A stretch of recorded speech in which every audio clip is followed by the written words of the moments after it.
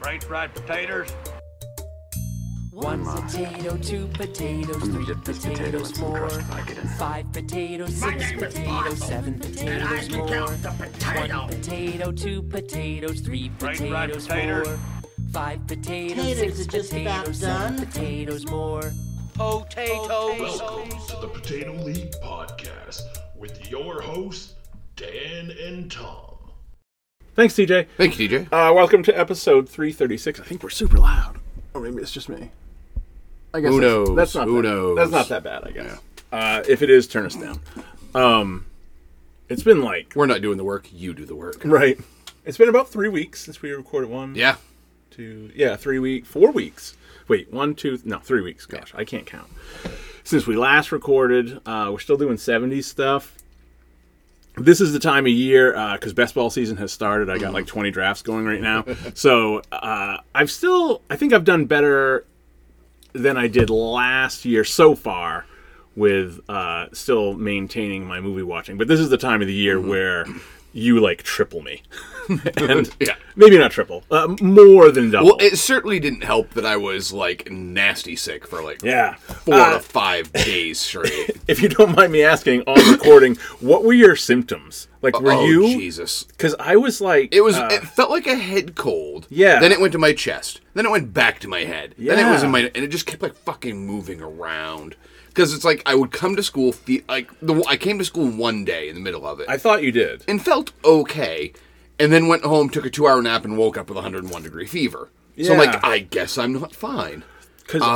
Never got like a super scratchy throat or anything like that. So I was like, but to be honest, at times it felt worse than when I had COVID. Yeah. As far as like the symptoms kicking my fucking ass. I asked because it's funny you mentioned COVID, because pretty much since COVID, I haven't been sick. Yeah. Because I have kept up with all of the precautions, which obviously keeps you healthy for everything. Yeah. I try not to touch anything. Like when I walk down the stairs... fidgeters are fucked, honestly. But I'll tell you one thing that I have stopped doing entirely. When I walk up and down the stairs at school, I do not touch those railings. Oh, God, no. Because 200 grubby little hands slide all over those things. I want to blacklight them one day. Oh, no. Just to see. Like, if anything, I'll, like, put my hand up on the wall where they can't even reach. And again, this is no offense to our cleaning crew, because holy fuck, I would never want to clean a middle school. No. Because there's not many of them, and there's a lot of disgusting areas. Yeah. Yeah. So, it's not like, we're getting sick because the cleaning crew's not doing their job. No. They are. No. There's just a fucking lot. Yeah. Within, it feels like within 5 minutes of the first bell, everything is gross again. Yeah. Oh, yeah. So I don't touch anything, like, or I try not to at school. I try not to even touch doorknobs. Yeah. And then... Also, I still hand sanitize constantly, and so I haven't been sick in like 3 years. It's been great.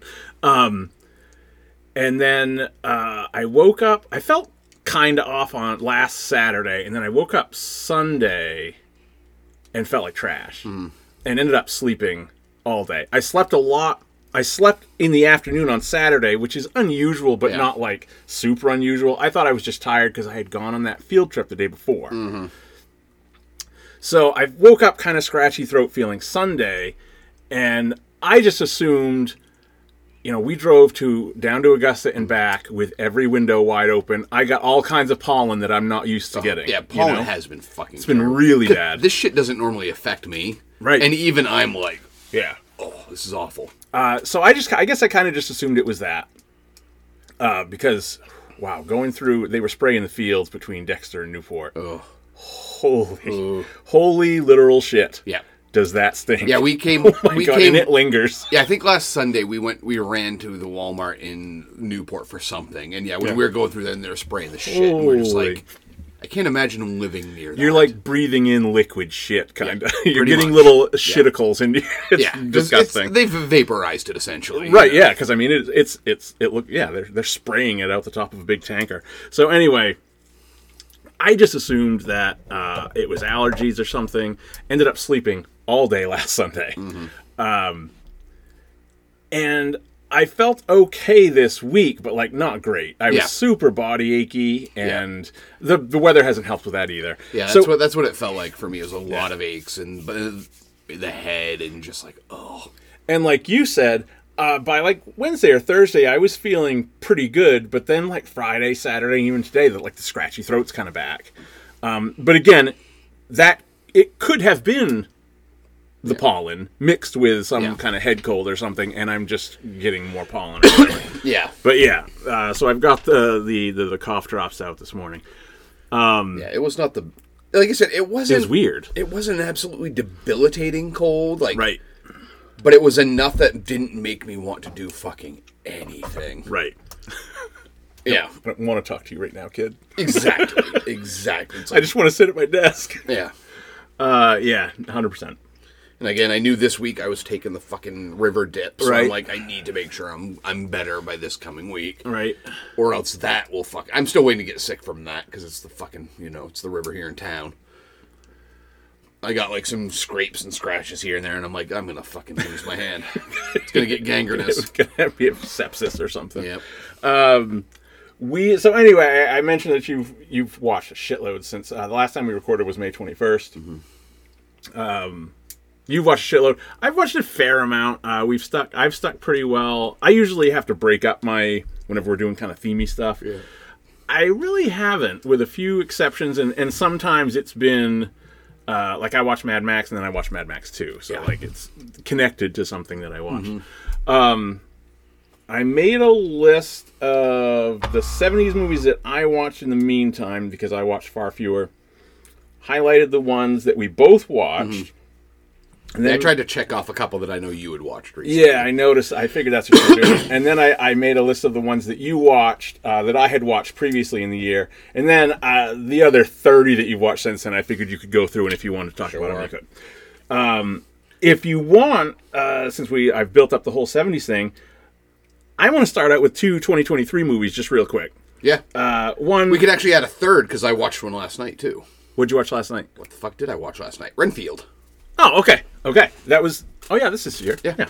What, did that come out in this, I February? think it's January, February. February. I don't know. Stuff comes to, like... I texted you that, like, fucking Fast X is already on VOD. So I'm losing track of when stuff came out now, because it used to... It was 3 weeks. We talk about it ad nauseum sometimes, where in the 90s, movie came out in the theater, almost exactly 6 months later, it would come out on VHS. Yeah. Without fucking fail. It was like a 6-month wait. Because I know, because I worked at a video store, so I had to answer all the fucking time, hey, when's that coming out? And I'm like, well, just left the theater last week. It'll be fucking Christmas, shit like that. Now, like, and I was kind of pissed, because when I got home, we started to watch Top Chef during dinner, like we usually do, and fucking Renfield, after I'd already rented it from Redbox, is on Peacock. Of course it is. So I'm like, it's... The release schedule of how things are released are fucked. Yeah. Especially because from what I believe, I think like Mario Brothers was released on like a DVD last week. Oh, was it? But it's not. But it's not on Blu-ray and 4K until this week. Wow. I know that as of right now, and then also with Mario, and same with Fast. What's it called? Fast X. Jesus Christ. Yeah. Jesus Christ, man. Just fucking number them, Yeah. Anyway. They still have to adhere by it's like $30 to buy it now, and 20 to rent, 25 to buy. Right. On like Blu-ray quality. Yeah, so then who's doing that? I did that for the fucking Fable. Yeah, you did. But you did it for something else too. I can't remember what. Was it? Yes, it was Avatar. Oh my god, worst money! I couldn't believe you worst did that. money I've spent all year. I wanted to see it before the Oscars. That is now on Disney Plus, and I will not. I'm probably not going to watch it. Oh my god, I can't do it because of how long it is. If it was under 2 hours, I would consider my friend Joe posted a great thing on Facebook the other day. It was one of the funniest things I've seen. It's like, how many movies are we away from James Cameron humping water for 7 hours? Guys, look at this. Yeah, it's really. I just don't. I'm just not interested. And nor should you be.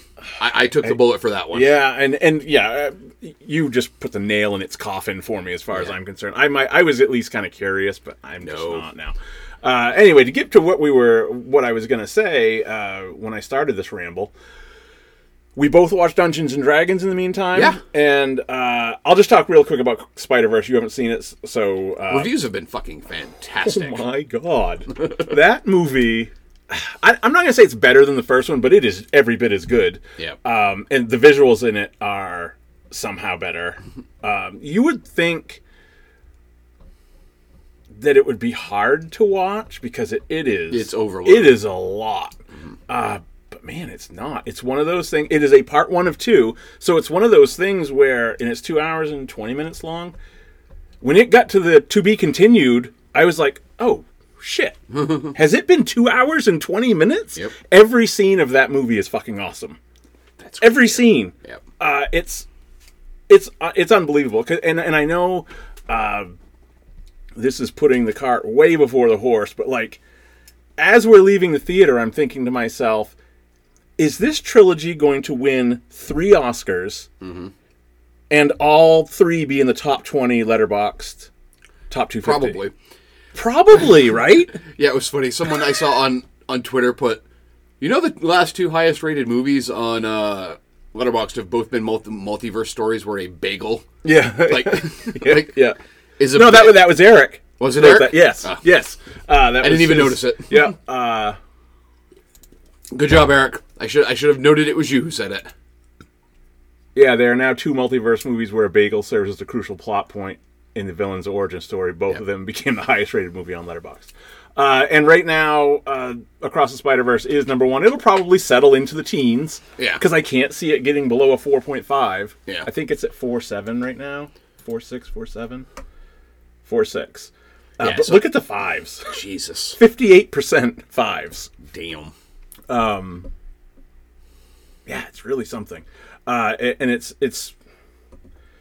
I can't wait to watch it again because there are some scenes where you just cannot possibly see everything on the screen or catch every...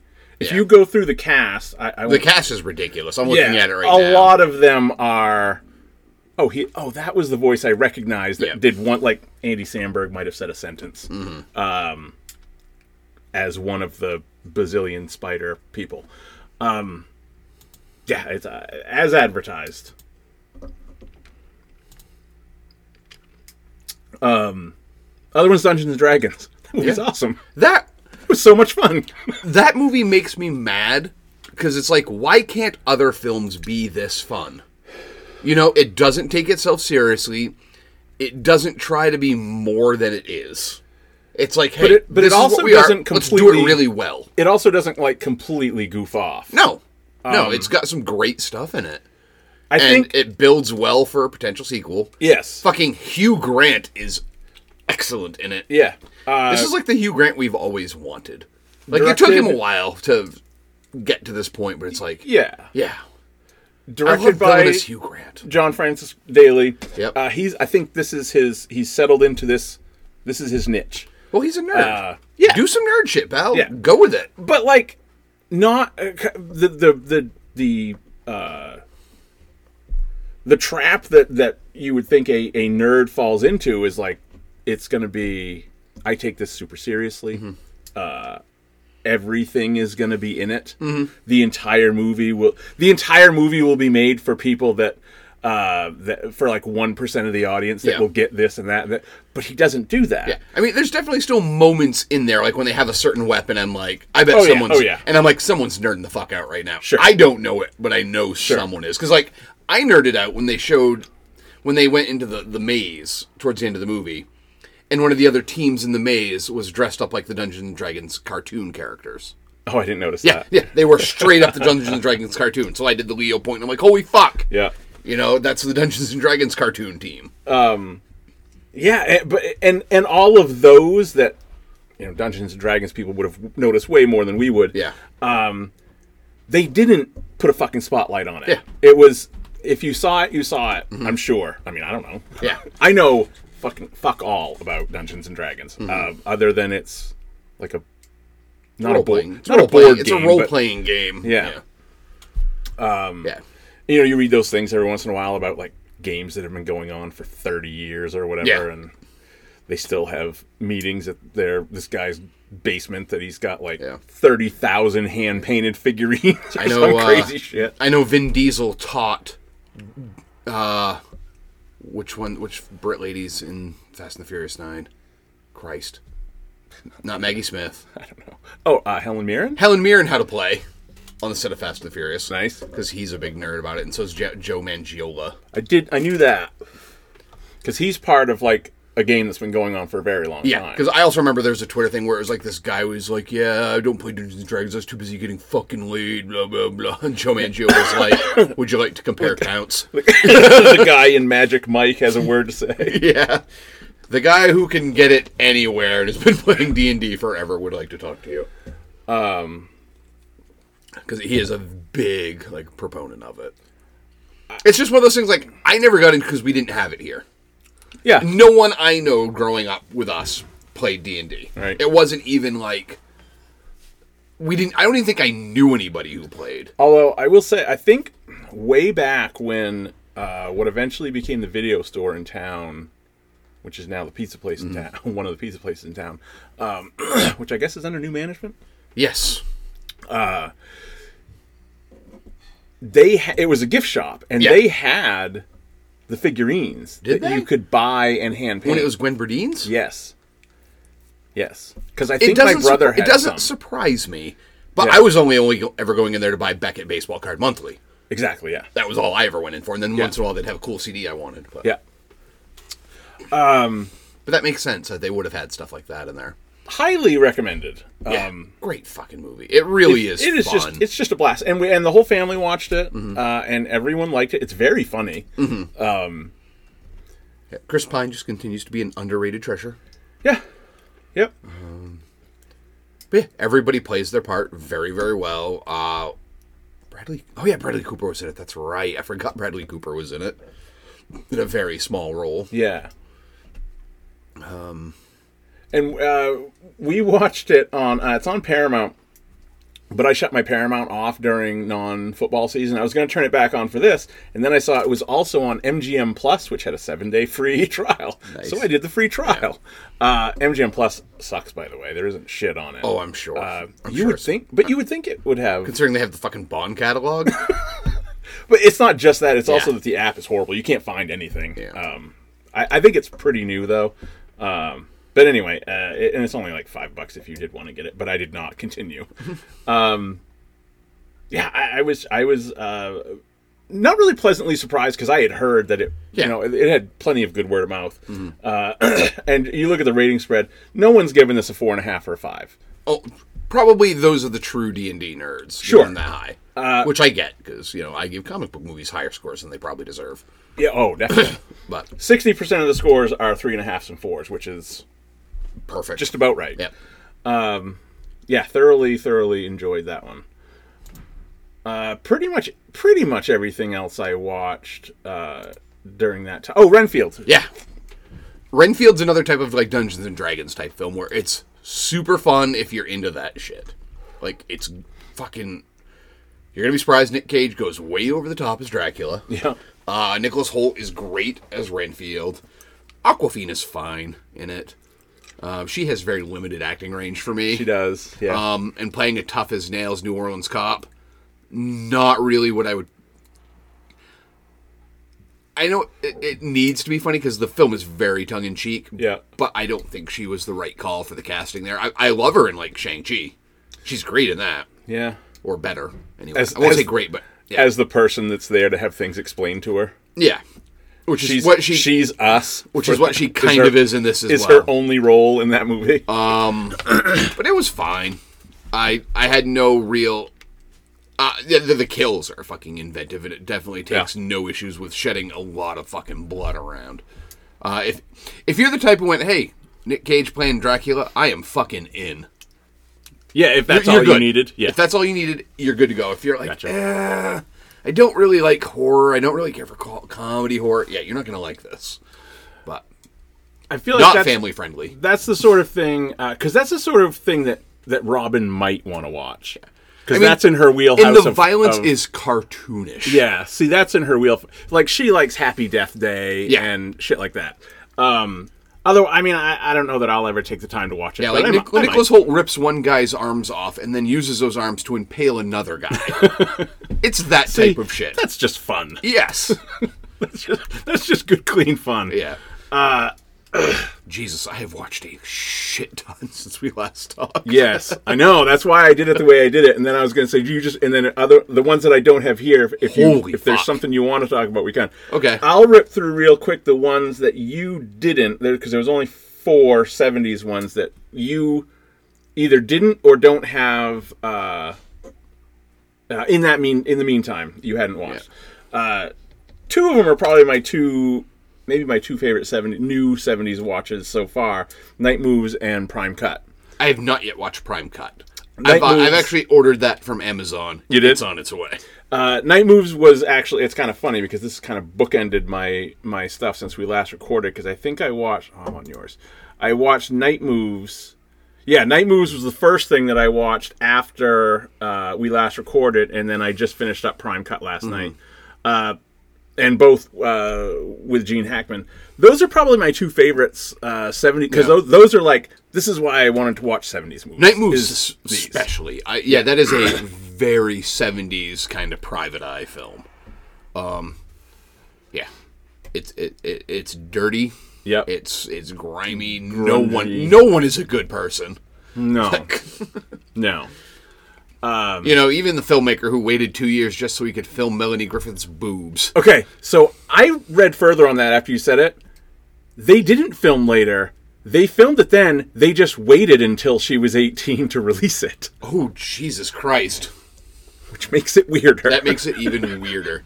So, yeah. I still don't know how that works. Yeah. Anyway, Prime Cut I finished up last night. I won't go into too much detail. It's very short. It's like 86 minutes. Mm-hmm. In that one, Gene Hackman is, I guess, the villain. They're neither one of. It's a Lee Marvin is a mob, not bag man, but he's been sent by the Chicago mob. He's an enforcer. Mm-hmm. He's been sent by the Chicago mob to Kansas City because Gene Hackman owns a slaughterhouse in Kansas City, and it's a slaughterhouse / he raises girls from when they're young and then human traffics them. Oh. Yeah. And one of them is a very young Sissy Spacek. Young Sissy Spacek looks exactly like Elizabeth Olsen. Yeah, very much. Yeah. We say young. She was still like 24 at that point. Yeah, 23, 24. Because she looked the same. She, like we'd mentioned last time we recorded, she plays teenagers for the majority of the 70s. For like 15 years. Yeah. This was 72. She's my parents' age. Yeah. She was born like a year before my parents. So she's 23. So Gene Hackman owes the Chicago mob $500,000, and they keep sending people to collect it, and he keeps putting them through his literal meat grinder, and he sends it back to them as hot dogs. This is like in the first 2 minutes. I'm not giving anything away. And so Lee Marvin has been sent down to take care of it, to collect the money and wisen him up a little bit, I guess.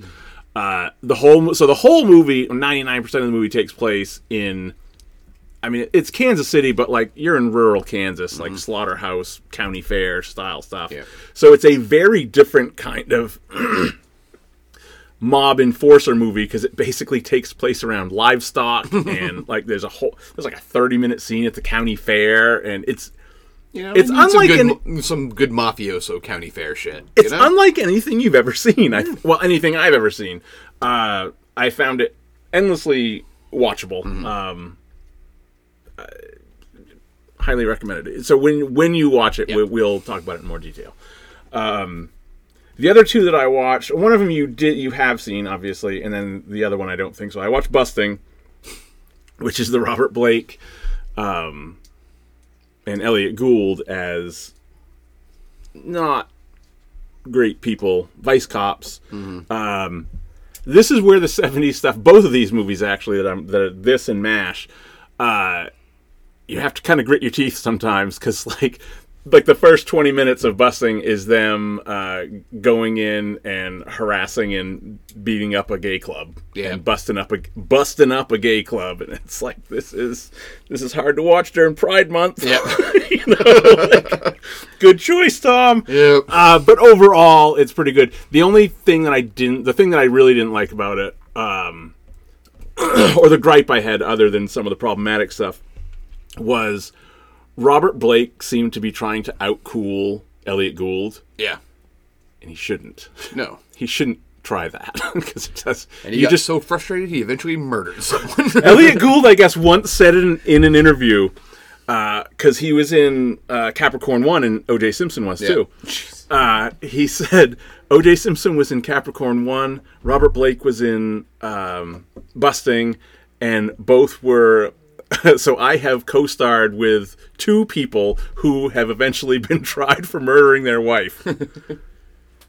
Great. Yep. So we really got to be on the lookout for and acquitted.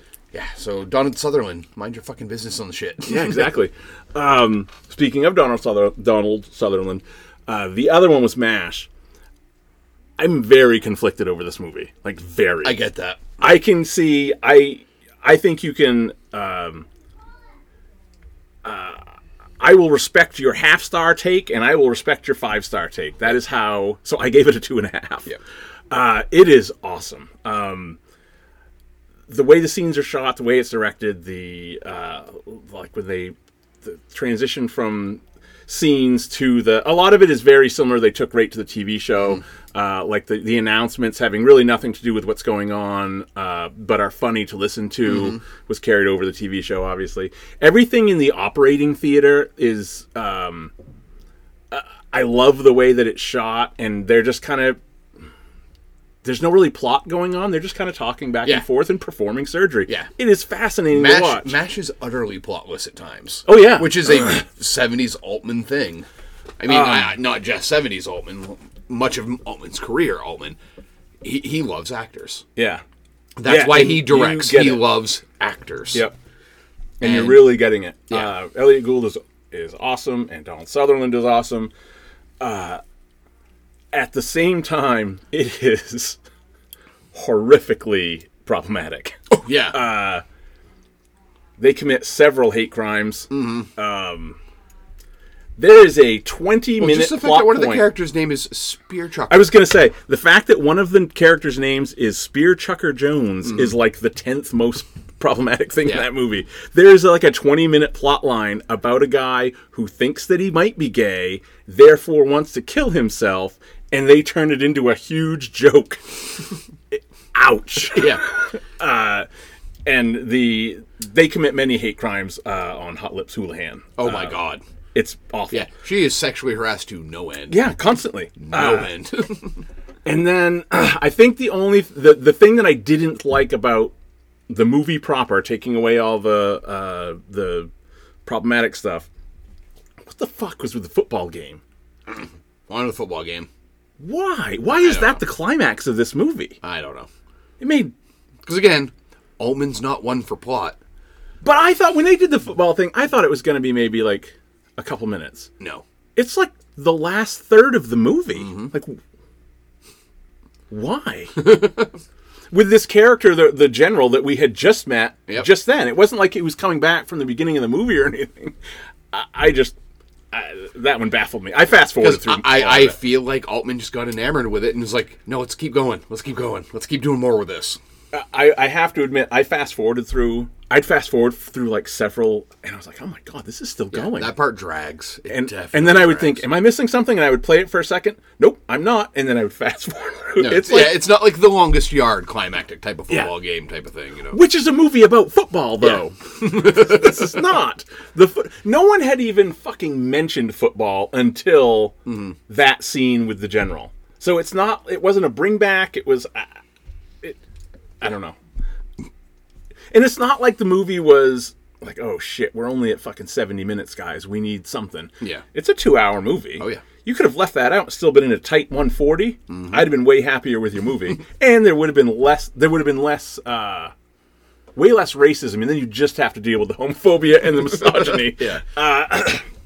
But yeah, I I was really torn on it. The one that I wasn't sure on, Charlie Varick? I have not seen it yet. It's on my list. Because I think if I'm correct, it's another Don Siegel film, and I've been on a bit of a Don Siegel kick. So. I think you're right. I get... I'm going to it now.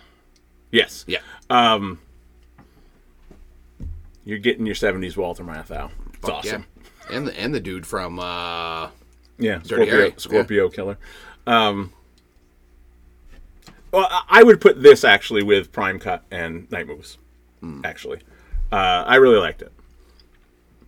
It's basically he's kind of a small time hood because he couldn't make enough money doing what he really did, which was he was a crop duster, and he ran a crop dusting company.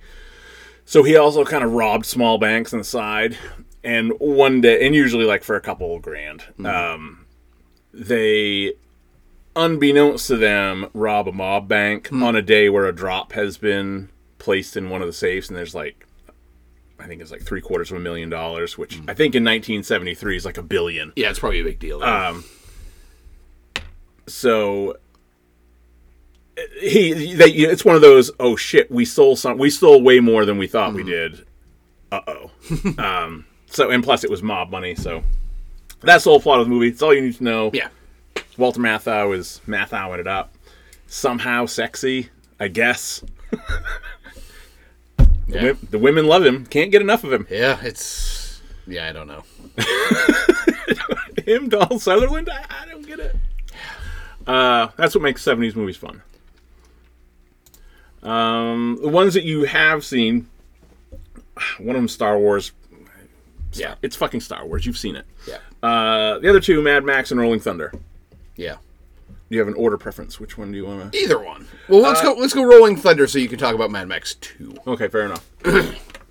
Rolling Thunder, it took me a while to get what it was. As soon as we got Hook for a hand, I was like, oh, that's what we're doing. Yeah. I thought we were being serious here. Yeah. Well, we're not. The original screenplay is written by Paul Schrader. It was then heavily rewritten by the director of the film. I guess that's maybe why it feels more serious than you should really be taking it. Because it was originally him. Yeah, because it was a Schrader, so it was going to be, man who can't get along with society. Right.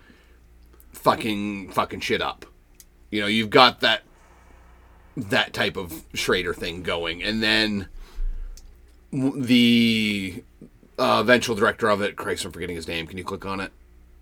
Where the fuck is it? Oh my god. Down there it is. I want to make sure I get his name. Yeah, John Flynn. John Flynn helped oversee the rewrites where they got more of the family stuff. And I guess one thing they did was they specifically took away most of Devane's dialogue. Devane does not speak a lot. No, he doesn't. Which makes the relationship he has with the young lady, Linda Haynes, there a little more unbelievable, because you're like, why does this woman fucking love him so much? I felt the same way. I was a little, I but felt again, the same way. Small town, he's a hero, he's known. Yeah. So I could get why she could kind of like, they made a deal like where she was wearing like a bracelet with his name on it for the entire time he was a POW. Yeah. Which so I can get that there was a weird kind of transference there where she thinks she's in love with him even though she doesn't know who the fuck he is. Right.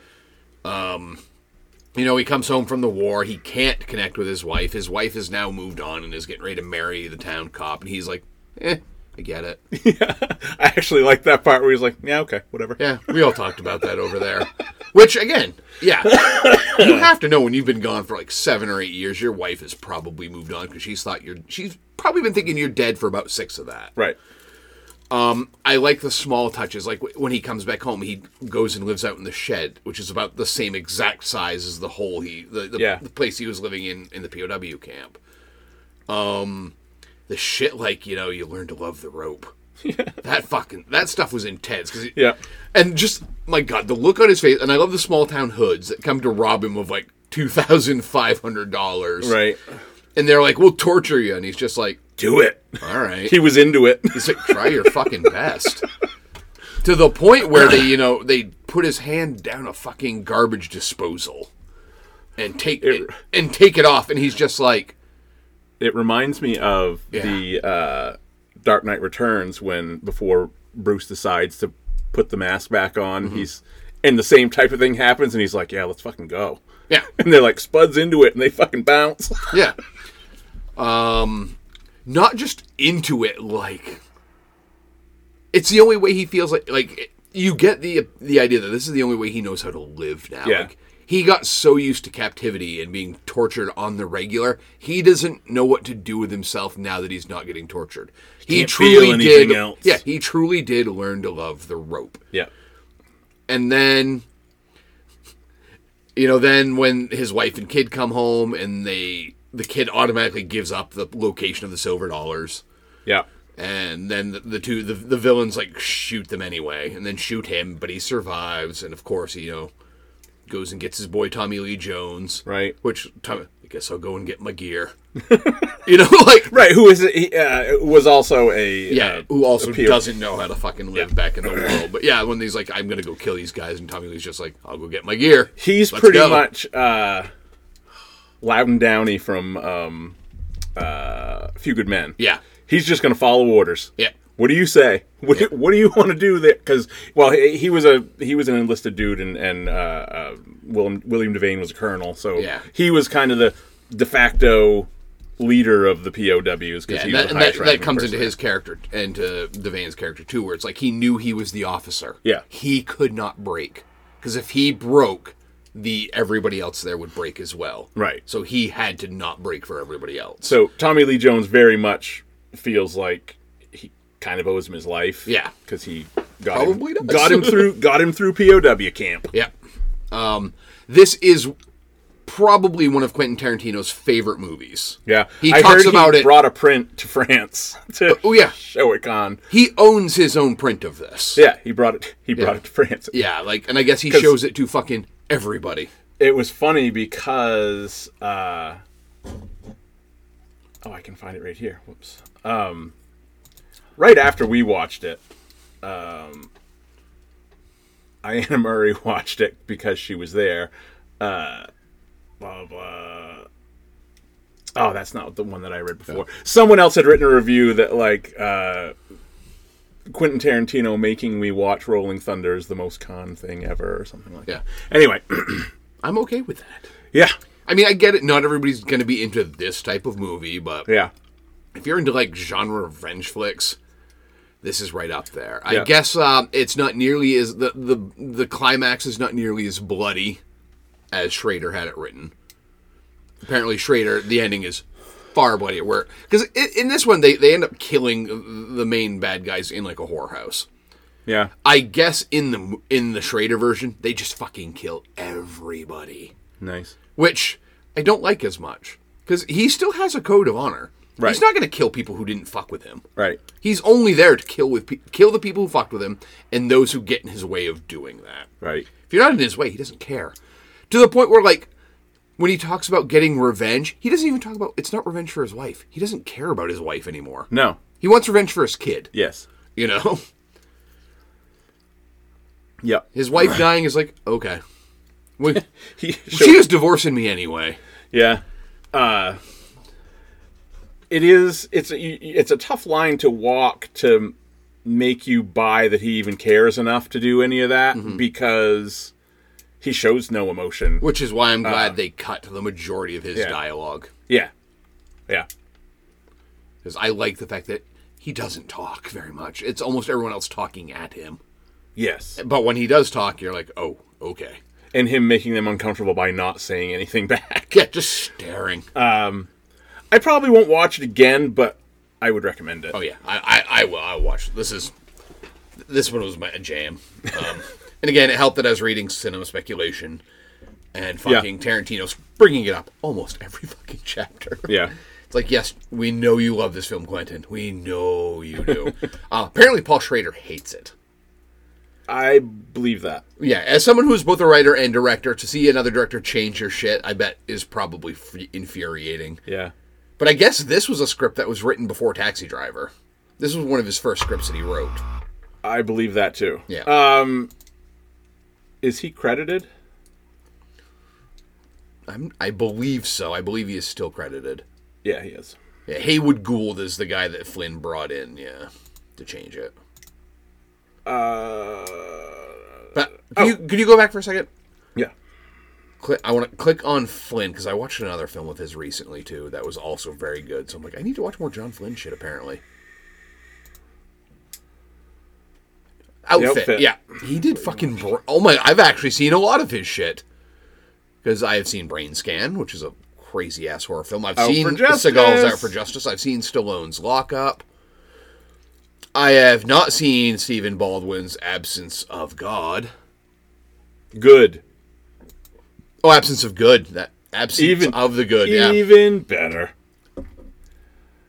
Surprisingly, a 3.1. You don't expect that from a Stephen Baldwin film. Holy shit. Interesting stuff. Robert Hayes in what appears to be serious work. Yeah. Yeah. Interesting, yeah. Interesting career on John Flynn. The outfit. Oh, it is on Vudu. Okay. Yeah. I thought that was one of the ones that's not available streaming anywhere. I think it just became available streaming. Similar movie, Mad Max. Yeah. In a weird way. Oh, yeah. Well, because Max doesn't do a lot of talking in this. I mean, not like Max is very conversationally in any of the films. Right. Rewatching it, because I rewatched after you watch it, too. It's crazy how much of this film Max isn't in. Yeah. Max doesn't even become mad until, like, the last 20 minutes. Yeah. The other thing I've tried to kind of do... I've been doing a bang-up job because I've done it 4 times now, is actually writing little reviews. What I love about this is it feels like a prequel that was actually made first. Yeah. But it felt like prequel to me because I had only seen stuff after, and obviously way more. Yeah. So it's very cool to see this is like, a couple months after. Or actually, I would say even this wasn't... it was a gradual decline. So you're in kind of mid-societal decline here. Because there's still a police force. Sort of police that are... There's still hospitals. Yeah. So society is functioning, but it is going downhill quickly. Right, because anywhere outside of town is run by lunatics. Fucking toe cutter. Young Immortan Joe. Yeah. Yeah, but like when you read the description of the film, it's like, okay, a cop seeks revenge for the death of his wife and son, which doesn't fucking happen until there's like 20 minutes left in the film. I said, no offense to Max's wife, but she was around way too long. The revenging doesn't even start until the movie is almost over. Max isn't mad until the very last 20 minutes. He's just kind of bebopping around. Yeah. There's a lot He's not even the main cop for most of the film. Right. It's his buddy. Yeah. That's the one who, like... Because at first it's a revenge tale against him. Right. By the toe cutter and his gang. Because the Night Rider.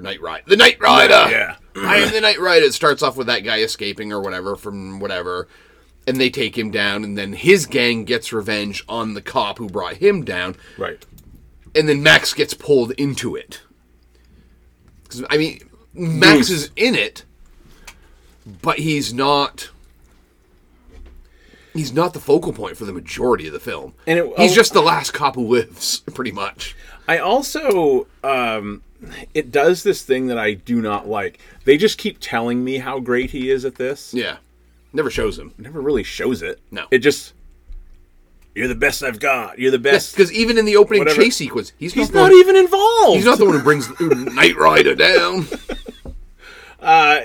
So I feel like if there hadn't been anything after this, you wouldn't even remember this movie. If The Road Warrior hadn't been made but I mean, it's one of those films where like, yeah, this is good. I like it more than you do, but it's still good. But they learned the right lessons from this film going into the next one. Yeah, it's not like Fast and the Furious where they've taken, it seems like, the wrong lessons, and each film since like 6 has gotten progressively worse. Yeah, The Road Warrior is better than Mad Max. Oh yeah, this is Fast and the Furious to Fast and the Furious 5. Yeah, Mad Max to Road Warrior. So that aside, so I still gave Mad Max a positive review. Mm-hmm. I mean, a 3 is not a ringing endorsement, but it's positive. Mad Max 2 to me is a 5. The last 20 minutes of that are awesome. Mm-hmm. And the refinery explosion is like one of the best explosions ever in movies. Yeah. It's spectacular. Yeah, but man, I want to know how they got from Road Warrior to this. Like, what happens in those in-between years, man?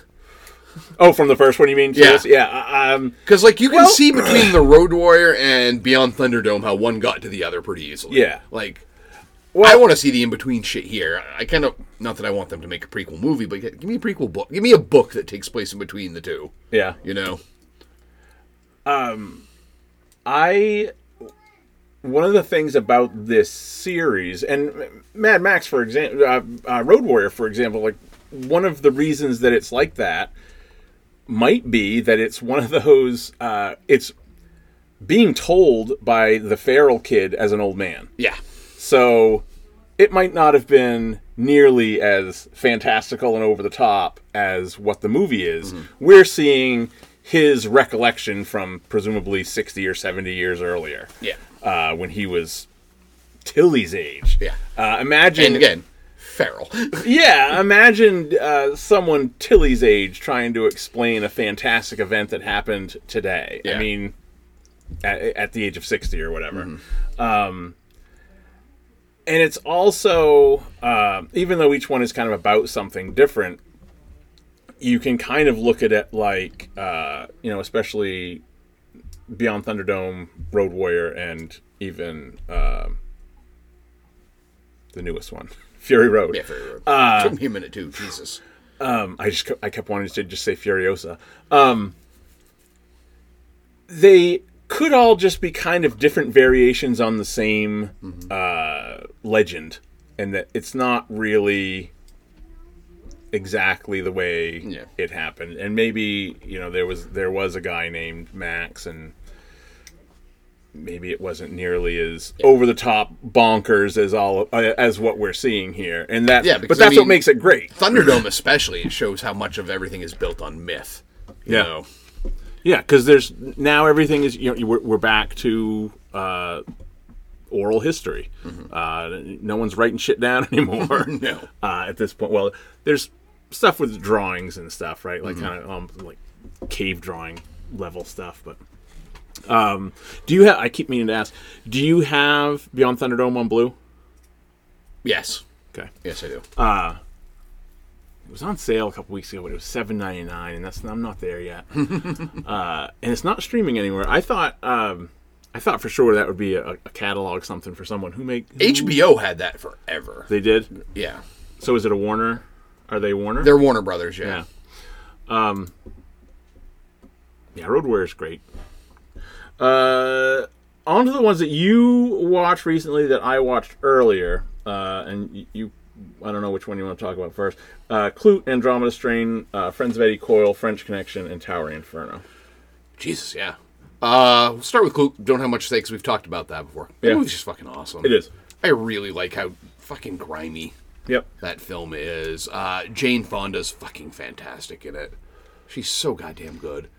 It's like she's like one of those actresses you always hear about with such a good actress, and you're like, okay, sure. And then you go back and see something like that, and you're like, yeah, damn, she was good in that. Sutherland was fucking great. Yeah. Very good script. Very good script. How does it end? I forgot. Spoilers. She dies, right? Jesus, does she? Does she get killed on the rooftop or something? This is what happens when you watch too much shit in a row. I know. Because you find out, like, the guy who basically sent Sutherland there is the one behind it all. Right. Shit, maybe? Was it? I guess I didn't notice that. Yeah, no, that was one of the guys from the beginning who is one of the ones who sends him. When did I watch Clute? It must have been a while ago then. I don't remember how it ended. That's one of those things in movies I get, but I don't always quite get. When you send someone who's a friend of yours to solve a crime that you're going to maybe be implicated in, and then you just hope they don't follow along that thread. How come I can't see when I fucking watched it? Clute. Now I'm wondering, is that even the one that ends on the rooftop while there's like a parade going on or something? Or am I thinking of I think you're thinking of something different. Holy shit. Oh, you know what I'm thinking of? What was the one with Robert Mitchum that I just watched? That's how Yakuza ends. Oof. I don't remember what happened at the end of Clute then. Yeah, Cable follows and attempts to kill Daniels, but Clute arrives just in time to save Daniels, and Cable falls out the window to his death. Okay. Yeah. Gosh. Yeah, because they're at like I watched it in March. They're at the garment shop. Yes. Okay. Yeah. Okay. Yeah, I watched it March 4th, so that might as well have been a decade ago. Yeah. Very good though. Another Pakula classic. Pakula. Oh, fuck that guy. And how he wants to pronounce his name. Andromeda? I liked that. I think I liked it a little bit more than you. It's nuts, because I don't think it could get made this way today. It's like you said there. No, you didn't. You gave the same score. No. Which actually means you liked it less because you are a higher grader than I am. Like, for those of you who have seen Lost, the entire film seems like a Dharma Initiative video. It does. Very, very fucking sciencey. Like, this is not an action film until, like, the last 20 minutes when the guy's trying to get to, like, a reactor key thing. Yeah. Everything else then it's a video game. Everything else is just, hey, let's follow the scientific method as it happens. Yeah. Because that's what they're doing. It's, like, Andrea was very fascinated by it, because she loves fucking, germ warfare, shit like that. Yeah. And, outbreaks. And this is... It did lead to me finally watching Contagion. But anyway, my gripe with it was the overshowing of technology of when they the arms, the mechanical arms things. Like, guys, we get it. We see what you're doing. You don't have to show me. No. You show us moving the rat and then moving the monkey and then doing it again later. Yeah, they had the toys they wanted to show. Oh yeah. Because it's a magnificent set. Yeah. It is a magnificent set, because they built all of that. Yeah. It's a shame. Part of me hopes that somewhere on some back lot it's still there. Still around. I doubt it. But probably not. But they might have repurposed it for the Dharma Initiative films. It is a very cool set. Yeah. And they wanted to show it off. Yeah. Mike had some ideas. Yeah, I feel like it's definitely, if this hadn't been directed by the guy who wrote the book, it would have been a very different film, I think. Because I think he leaned... Oh, definitely. Because anyone who's ever read Crichton knows he gets the science. Yeah. He fucking dives into the science. Well, and he's like, fuck it, I did all this research, I'm putting it on screen to show how this shit works. And that's why some of his other adaptations do not work. Like Congo sucks. Oh God, Congo sucks bad. Because all of that is removed. Mm-hmm. Timeline sucks. Mm-hmm. Because all of... Timeline is mostly theory. Yeah. But all of that is removed, and that movie sucks. Yeah. I can't think of other ones, but anyway. You need to do like the Jurassic Park thing where you're balancing the science. If you've got Spielberg, everything else doesn't matter. You're balancing the science with the cool shit. Yeah. Yeah. What else? Yeah. If he's had a lot of... Yeah, if you're a science nerd... like, oh, he didn't direct it. I thought he did. Oh, I thought he did too. Oh, well, the producer directed it. Holy shit, he's not even... And he's not even the screenwriter, he's the original writer. Well, I feel like he had a very heavy... He was there. Yeah. God damn it. Or they... Yeah, click on Crichton, because I know he did Westworld in this era. Is he even... Oh, there he is, original writer. Yes, he would have done Westworld. Sphere sucked. I don't think I've seen Sphere. Oh, the book was so good. Book is one of those I read in like one night. Yeah. And then I watched the movie and I'm like, this sucks so bad. Disclosure's not bad. No. It's not great either. The book was awesome. Is this only the film's based on his books? These are where he was the original writer. Okay. I never read Great Train Robbery. It is on my list of things to watch, though. I'm not expecting much. Go to where he either wrote or directed. Yeah. Yeah, Westworld. He did Runaway? No shit. Oh, yeah. We'll have to watch that during the 80s. I remember that. Some Tom Selleck gold in there. Goddamn right.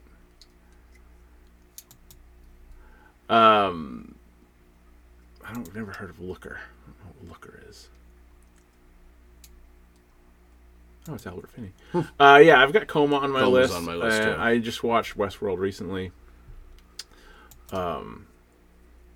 Did he have anything to do with Future World, or was that just completely spun off? Yeah, I think that was just spun. So he didn't have anything to do with it. Wow. Maybe producer. Yeah. They probably gave him producer credit for it.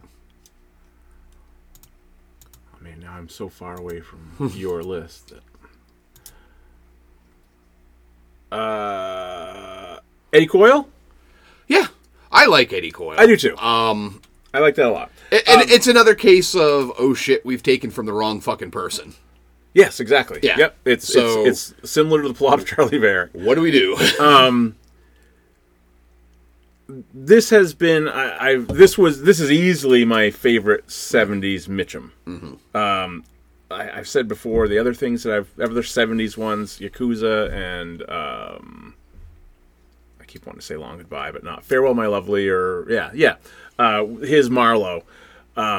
He is collecting a check. Yeah. He doesn't look unhappy to be there. He also is not excited. He's not trying.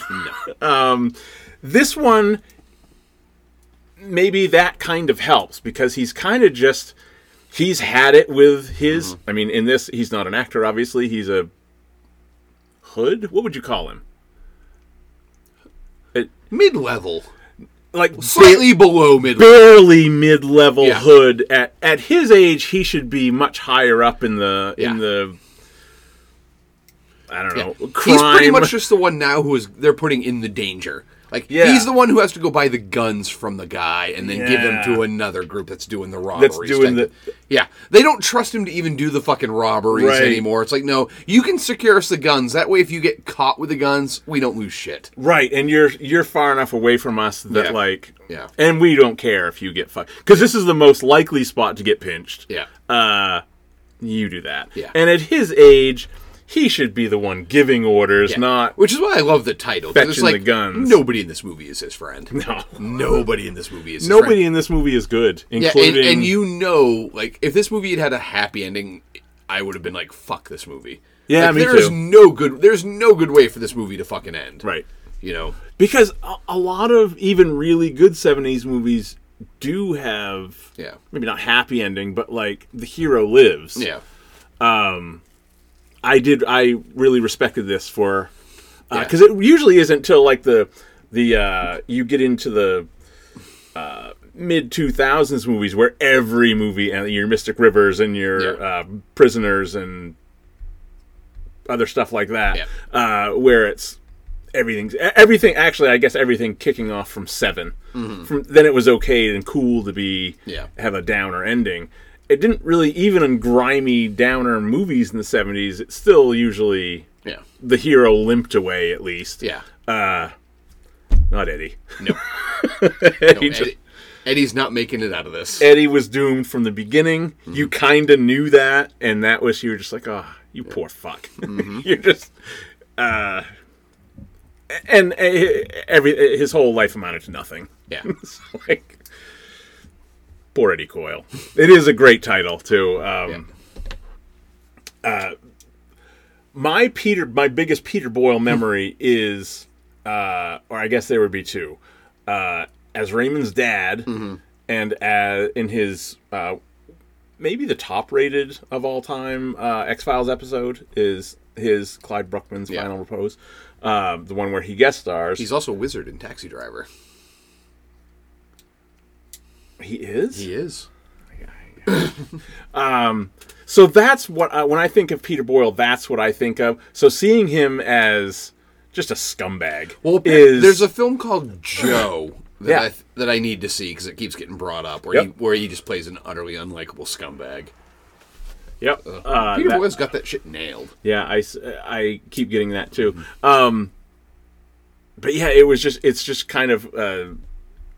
I mean, especially just if you've watched, because I've seen a lot of Everyone Loves Raymond. Mm-hmm.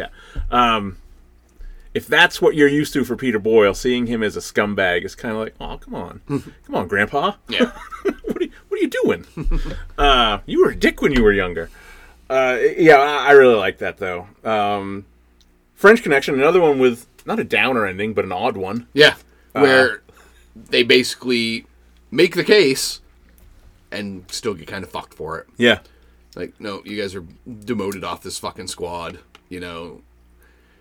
Because, for those of you who don't know, French Connection was all over Twitter this week because apparently it's on Disney Plus, which just, what? I didn't know that. I didn't either. I'm like, why is this on Disney fucking Plus? Yeah.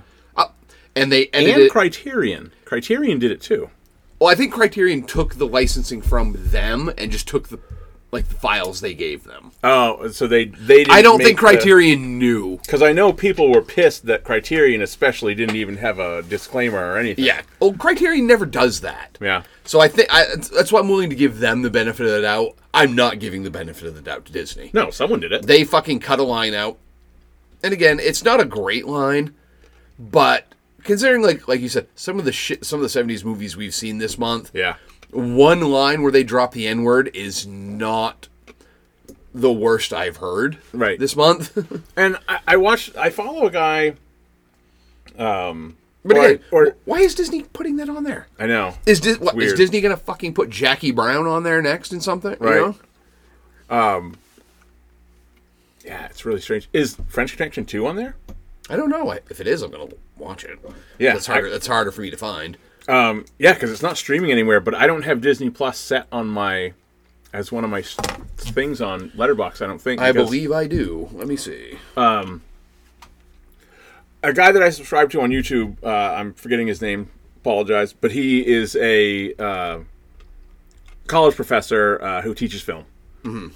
And, of course, he did a video about it. And... No, not showing on Disney Plus. No. Why would they? I am curious, because I guess it's not nearly as good, which is kind of too bad, but I also still really want to watch it. Yeah, because the whole plot of 2 is that he goes to fucking Europe to find the drug dealer that eluded him. Yeah. I like that the drug dealer got away at the end of French Connection, you know. And that's what fucking caused his case to fucking tank, you know, is he didn't get the bigger fish that he wanted, the international drug dealer. Right. Instead, he got some low-level dudes who, you know, sell in New York. Yeah. Not sure if that's worth the which is the money and death and damages that went into this. Right, which you could have just done on a Tuesday. Yeah. Especially in a case where you end up killing a fucking cop. Right. Again. So the point of this guy's video was, or one of the points he was making is, it's not even a case where, this line where Popeye Doyle's a scumbag. Mm-hmm. This is part of establishing that. Yeah. This is Popeye Doyle speaking. This is not, it's not one of those things where in any way you feel like, oh, this is the director speaking through dialogue. Yeah. This is, I don't know, Paramount. Who owns it? It doesn't matter. Paramount. I don't fucking know. It's probably not Paramount. This is Paramount speaking. This is Disney Plus's opinion. It is very clearly no more than like, and again, Scar saying something hateful and being like, "Hey, Disney thinks it's okay to murder your brother." Yeah. No, and again, that's not based on a true story. Yeah. So, I'm sure it's well established Popeye Doyle was probably a racist prick. Yeah. And in certain instances, that's what made him a good cop. And like, in certain instances, that's what made him a bad cop. And then the other thing you mentioned was like, and it's also odd, they cut that line out. Mm-hmm. But they didn't cut out him harassing and beating black people. Yeah. They left that in. Just the line of him dropping the N-word. The line with the word in it. Yeah. It was... Yeah, because there's still the bar scene.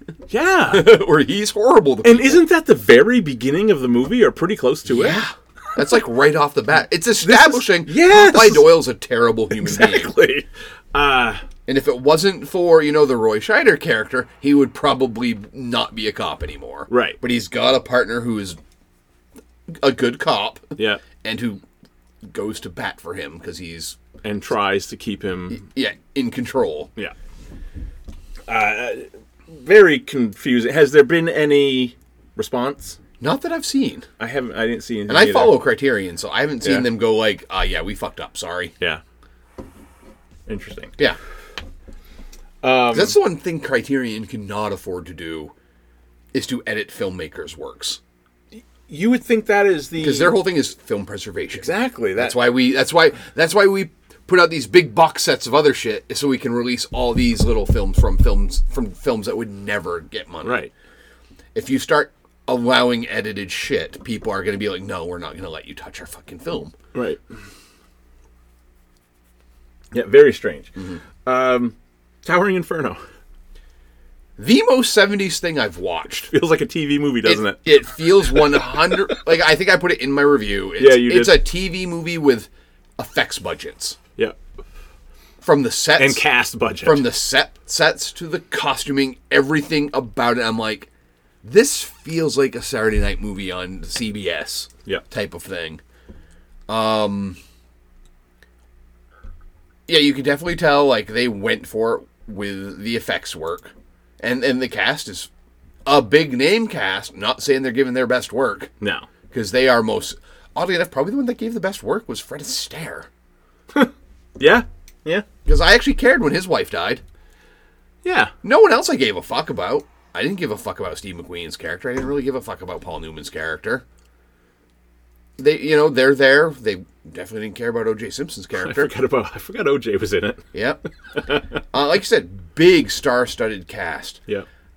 It stuns me that this was a fucking Academy Award nominated film. Yeah. In the same year as The Godfather 2. Yeah. Yeah. Leo Holden's good. Yeah. Yeah, nobody's awful in it. Nobody really sticks out as, holy shit, they're bad. But yeah, any scenes where there's not like some serious infernoing. Who was Robert Wagner? Who the fuck was he in the film? Bigelow? One of the guys, one of the boss guys. Yeah, I knew Robert Vaughn was the senator. Who the fuck was Wagner one of like the owners of the building? I don't know. Maybe. Yeah, maybe. Fucking Dabney Coleman. Not enough of Dabney. Nope. He's Deputy Chief #1. Nice. Yeah, it was... The reason I actually watched it that night is because Andrea got me for Father's Day, and it came early, a sound bar for the bedroom. Oh, cool. So I wanted to test it out. Yeah. And I had the Towering Inferno upstairs to watch one night, and I'm like, oh, hey, this will probably give me some good sound, and I don't have to go downstairs to grab another film. Yeah. So I end up watching. Did not realize it was like fucking 8 hours long. It was like 2 hours and 40 minutes or some shit. Was it really? God damn it! Where does it say? Why is this so hard to read? Details. 165 minutes. Holy Yeah. shit. Yeah, it was. Yeah. Why? I watched it very episodically. I watched it while like doing some of the shit, and they were like, I got the TV set up, played it. Oh, hey, I'm going to put away my laundry. Oh, hey, I'm going to do this. I'm going to get on my phone for a little bit. And then I just like, because I started watching it at around like 4:30, because I was like, I'll watch it until Andrea gets home from work. And it was one of the nights she worked late and was there till like 7:15, 7:30. Yeah. So by the time she was almost home, I had watched the movie, and I was like, holy shit, how long was this fucking movie? We dinner watched it, so like 30 minutes at a time over like 4 days or 5 days or whatever. Yeah. Or I guess it would be like 6 days. Yeah, where you're not really keeping track of how fucking long it actually is. Because it is well broken up. That's also kind of what made it feel TV movie-like, was it was kind of broken up into chunks. I mean, even a TV movie is still broken up into 22-minute chunks because of commercials and all that shit. Makes me wonder if maybe that's what the script originally was. Yeah, and then someone was like, hey, I want to make this. I could get Newman and McQueen. Yeah. It is a massive cast, though, of like, if you want to boost several of your Letterboxd actor stats all at once, and you're doing a 70s run, this is one of the ones to do it. And it kind of reminded me of like a 50s movie in that way. Yeah. Like, hey, we're going to make an epic. Get everybody. Yeah. We're just going to make this epic in a building, in a tall building. What's the one that I just watched on the boat? It's this, but a boat. Poseidon Adventure. Mm-hmm. Same thing. Deal. Yeah. Only that's because they realized you could make money doing this. Yeah. Just throw a lot of actors at it. Which one was first? What year was... Poseidon was 72. Yeah. What's... 74 for 74. Towering Inferno. Yeah, so there's a whole series of... And I've never even heard of that director. John Gillerman. Like, what else has he done? He has done... Oh, he did Death on the Nile. So he did the 70s King Kong. Shaft in Africa? Jesus. This dude's got a fucking career. Death on the Nile is actually pretty good. Yeah. What an interesting career, though. Wait, did I not watch this one? I must not have. I watched the Orient Express 70s one. I'll have King Kong, Sheena, Shaft in Africa. How do I do stuff on this fucking desktop? Oh, fuck it. I'll do it later. Sheena. Interesting. What a weird career. Looks like it goes back a ways, too.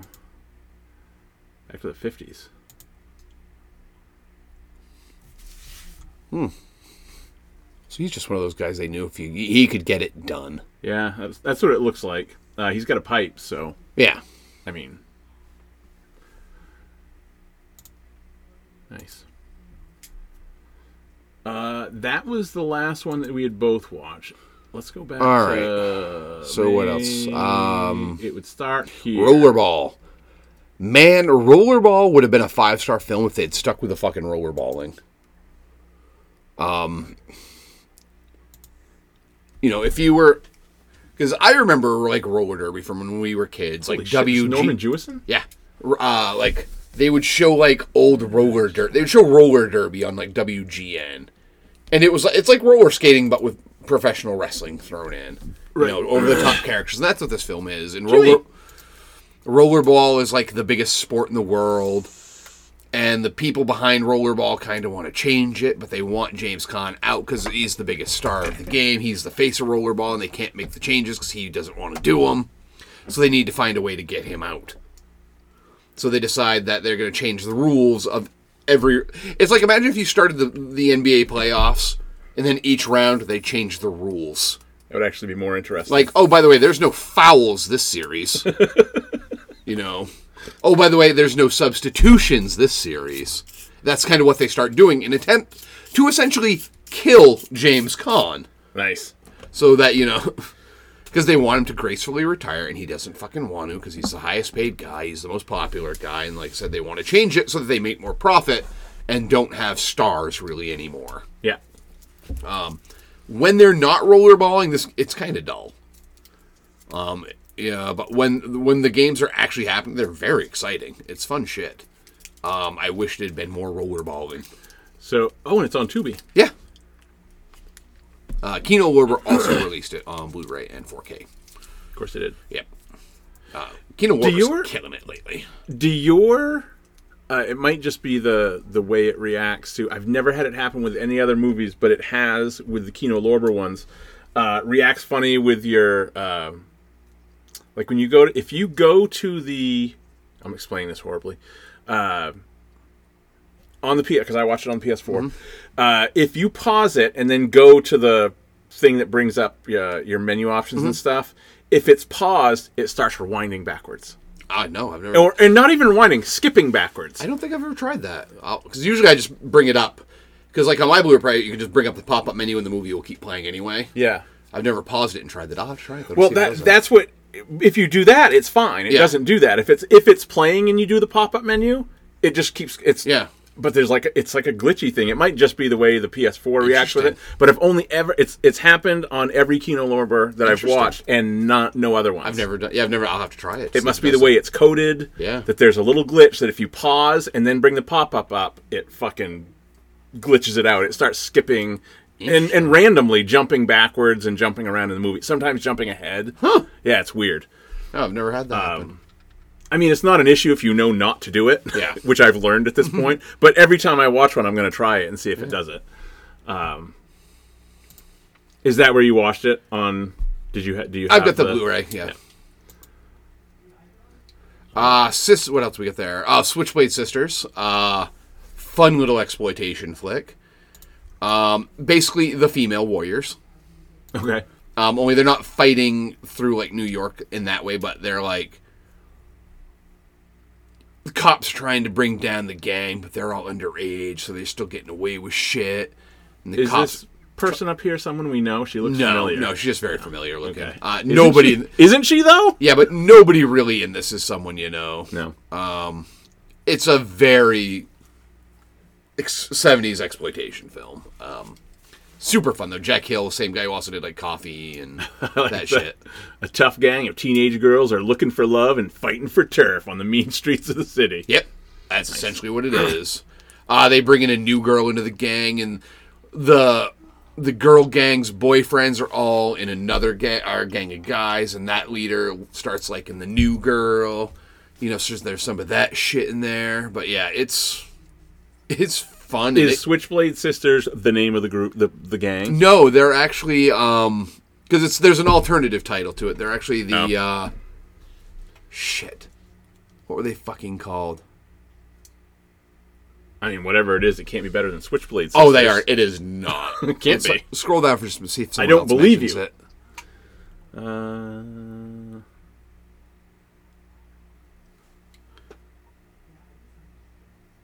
No, I don't see it. Oh, one of the reviews did mention. There's one of the female characters named Donut who's like always eating. Where the girl's like, "Oh, you're so fucking fat, Donut," and you know they're always making fun of her. I mean, she's pretty much 10 pounds heavier than everybody else. And it's Lenny Bruce's daughter who plays Donut. No. So it's like interesting. But yeah, it's again nothing you're going to take too seriously. But yeah, it's fun. Well, lots of heavy talk. And of course, Switchblades. Well, yeah, they better be. Yeah. Martin. Looks like you gave it 4.5. I love Martin. Martin is like one of the underseen films from George Romero. It's about a kid who they come from a long line of Romanians, and it's always like, oh, you're going to become a vampire. You're going to become a vampire. It's a vampire-y movie. But it's not. But it is. Like, he goes to live with his uncle, who is like, the second you do something vampiric, I'm going to murder you. Nice. You know, the house is draped in garlic. And the kid is a murderer. Like, seems to be.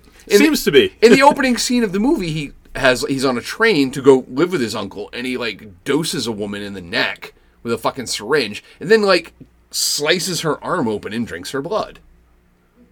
So there's a lot of vampiric tendencies without, like... actual, like, fangs. Vamp Curious. Yeah. Oh, it's on Tubi.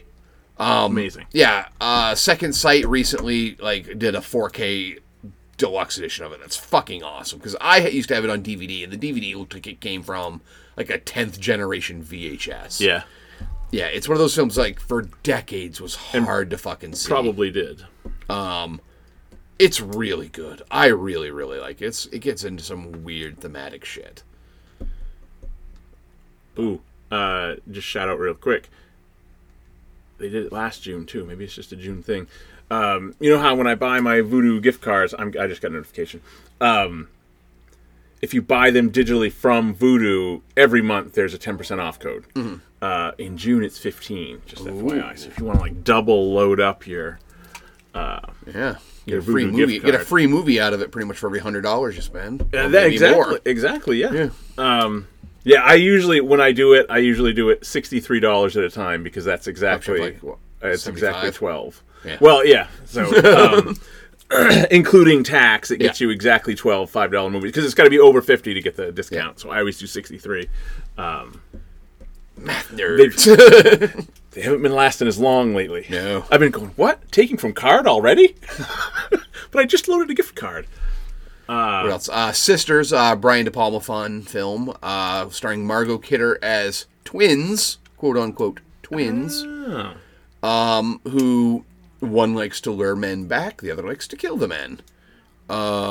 There's a creepy doctor. Are they conjoined? They were conjoined. Okay. She's French for some reason. Okay. But this is just Margot Kidder kills it in this. Charles Durning plays creepy private eye type of guy. Yeah, dogged cops trying to solve the case. Olympia Dukakis was in that? I did not notice her.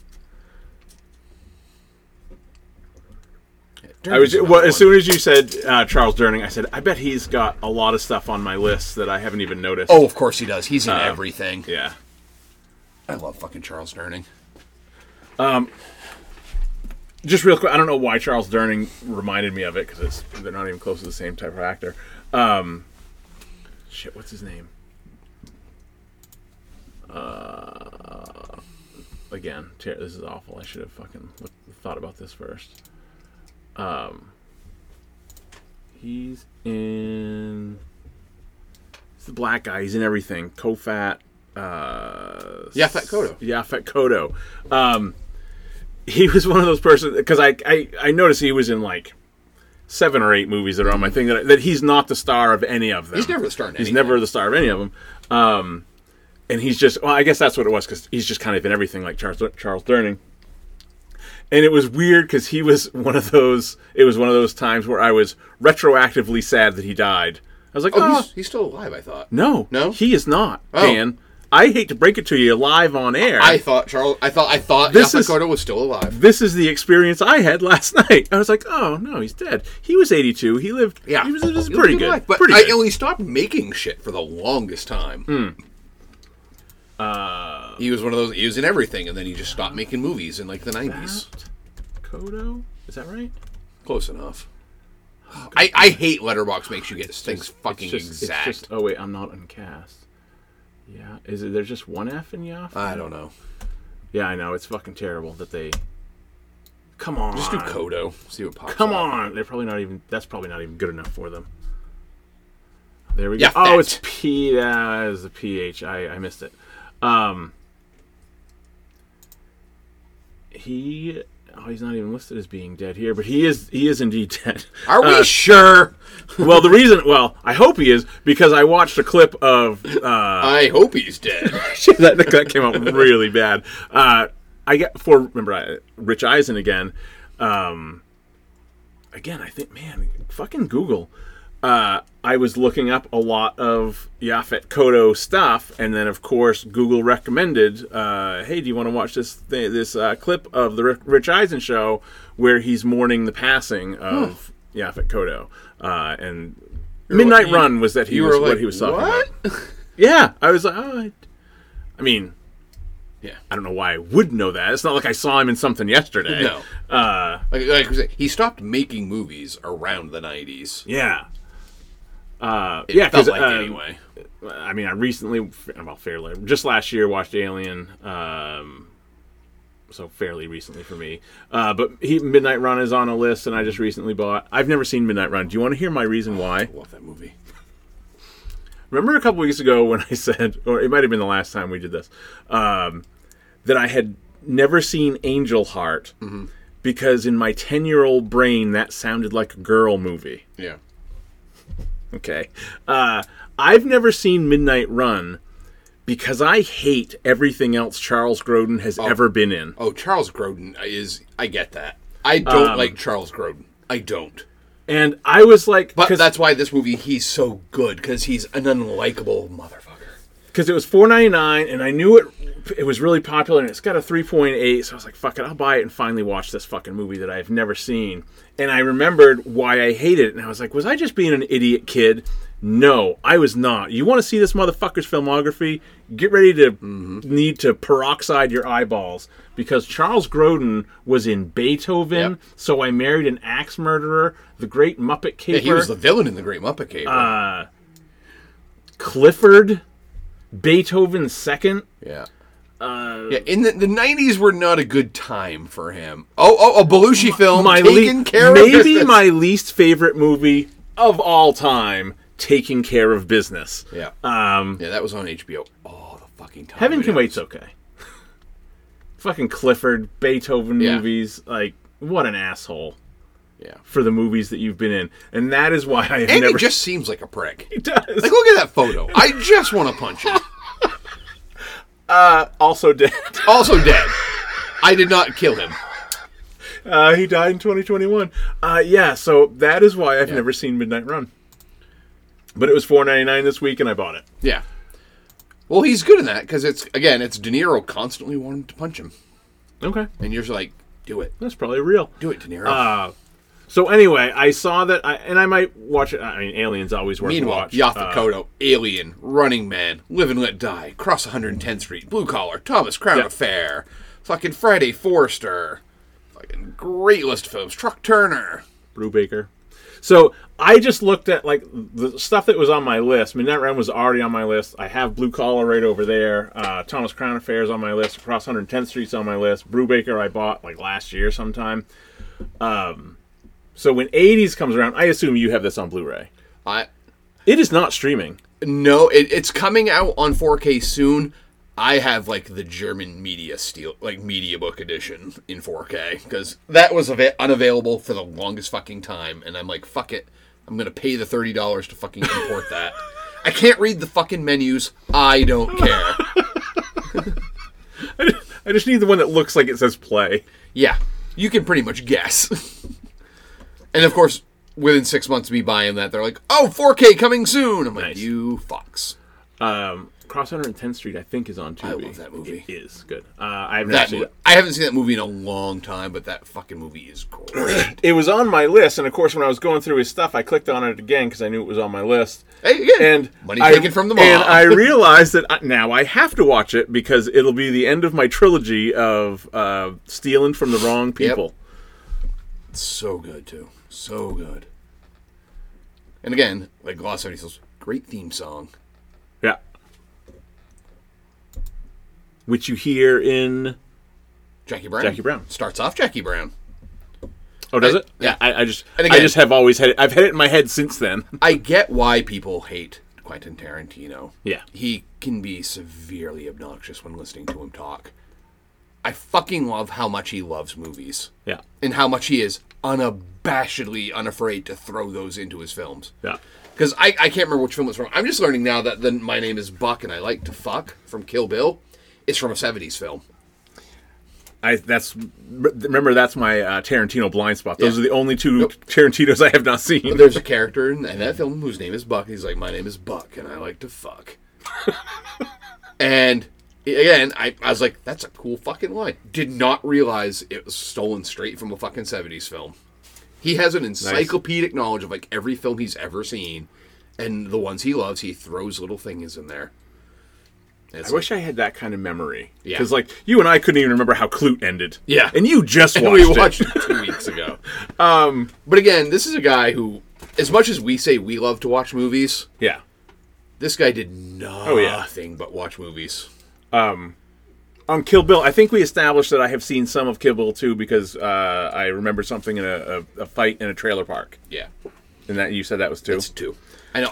I wish they would make like you know, like with books, they do like the annotated editions of books. Yeah. I want to see like an annotated Quentin Tarantino. Yeah. Where it's like, oh, this is where this came from. Yeah. And I don't always listen to the commentaries. Maybe some of the commentaries and shit it does. Because I would imagine he does commentary on all of them. You know, right? I don't know if he does. I don't listen to him. I mean, maybe that's what I'll do towards the end of this year. I'll fucking... Because apparently the next film he's doing is called The Film Critic or something like that. Yeah. And he actually talks about, I think, who it's about in... Because there was a film critic who was very, very important to him growing up, who liked all of the movies he liked. Yeah. That was like the first critic he like identified with and was like, that guy likes the movie, I'm going to go see it. Yeah. And I think... Which is... We've talked about this before in terms of video games, and I think about it all the time, is that critics get a lot of shit, but if you're reading critics' reviews and like getting mad that you disagree with them, you're following the wrong critics. Yeah. It seems like you shouldn't do this, yeah. But what you need to do is find someone who likes the shit that you do. Yeah. Even if they're wrong, you agree with it. Yeah. So, like... It's why I fucking hate Owen Gleiberman. Yeah. Who was Entertainment Weekly's fucking film critic forever. His reviews would make me so fucking mad. So I'm like, you didn't get this fucking film. Yeah. And again, it's not like I was following him on Twitter or anything, because it was just, I happened to get Entertainment Weekly every week, and I'd read his fucking review, and it's like, well, that's why when like Lisa Schwartzbaum would get the review, I was like, yes. Yeah. I like her better than him. Yeah. I felt that way about video game reviews, like... Yeah. If the wrong person got the review, I was like, I'm not going to get anything out of this. And Tarantino, that's who I think this film is going to be about in kind of like his Once Upon a Time in Hollywood type of way. Yeah. Where it's going to be fantastical. Which I haven't rewatched yet. I need to rewatch that. Anyway, sorry. Yeah, in 3 hours, so it's a... Oh, is it? Yeah. That's probably why I still have I haven't rewatched it. I still have to watch his 4-hour cut of Hateful Eight. I think I'm all set. I think that when I watch it again, I'm just going to watch the regular cut again. Because I'll never notice the new shit anyway. Yeah. What difference does it make? Because I haven't watched that. I was surprised that I guess that came out longer ago than I thought. Because I was surprised that it's not logged on Letterboxd. I've only seen it once, so I guess I thought it was more recent than that, but it's like 2014 or 15 or something, isn't it? What else there? The Getaway. The Getaway. I plan on watching... I bought it like a year ago. I plan on watching, so we don't really need to if you don't want to. It's fine. Ali McGraw, I don't really care for in it. No. Tarantino made an excellent point where, like, all of her acting in that film is interior because she's about trying to make the relationship work while he's trying to get away with the crime. Yeah. I still don't care for her in it. I don't. I'm like, the most famous thing for me about The Getaway is this is when McQueen started fucking, the producer's wife, Ali McGraw. Huh. And it was it was Robert Evans' idea, the producer, to put him in this movie together. He insisted they get in this movie together. Huh. And then McQueen fucks her and steals her. Huh. Yeah. Which I'm pretty sure is the part of The Godfather that we talk about when The Godfather comes out. They came out the same year, but I think Coppola was probably enough in the know in Hollywood that it's like, oh, I kind of like that idea. Because the whole producer's like, she was the greatest piece of ass I ever had. He took her. She was beautiful. Two-Lane Blacktop was an interesting film. I'd never watched that before. It's a car film where these guys race. These two guys, they're known as the mechanic and the driver. The mechanic is played by Dennis Wilson of the Beach Boys, and the driver is James Taylor of James Taylor. James Taylor, and they've got a girl, Lori Bird, along for the ride, who's a hitchhiker.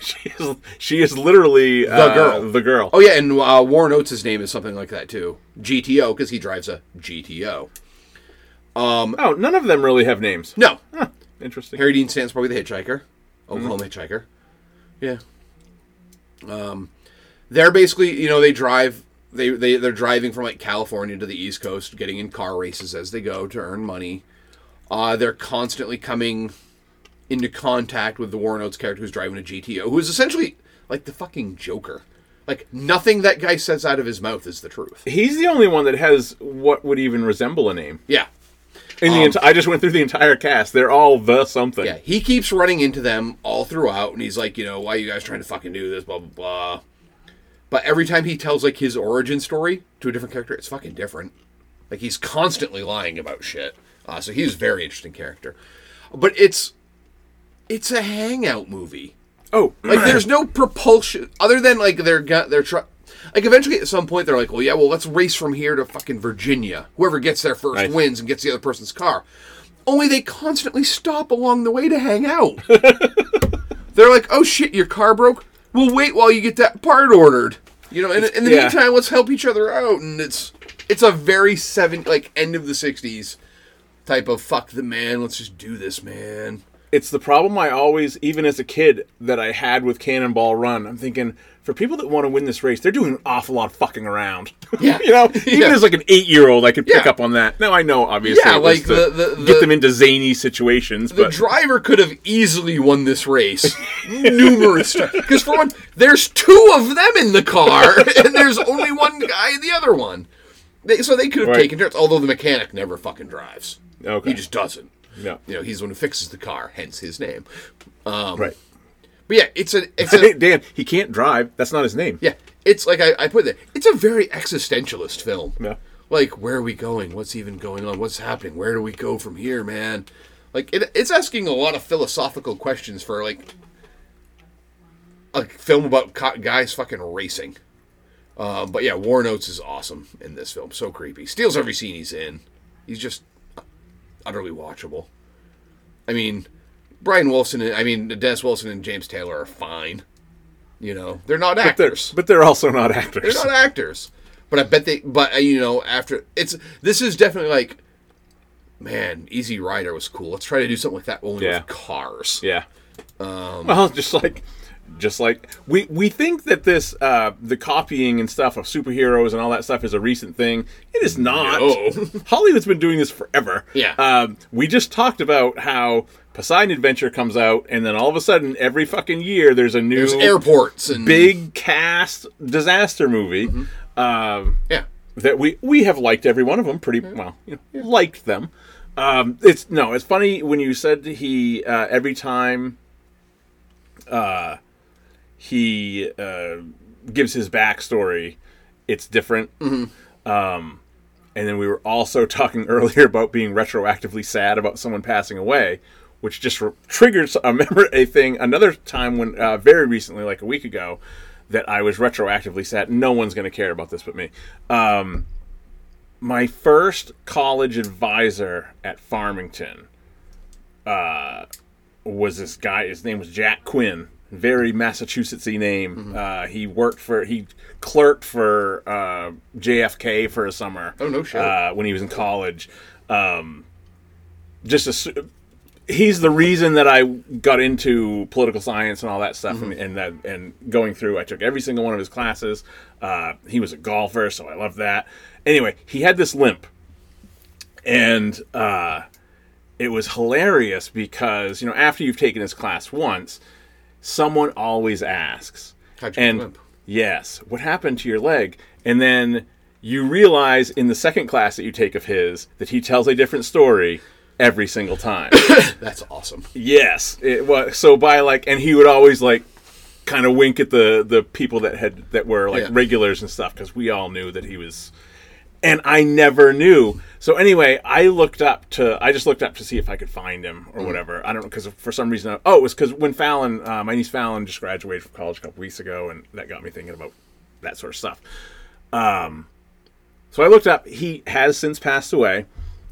And it's in his obituary what actually happened. And it turns out it was one of the stories that he told. He basically, sliding into second base in high school, ripped everything out of his knee.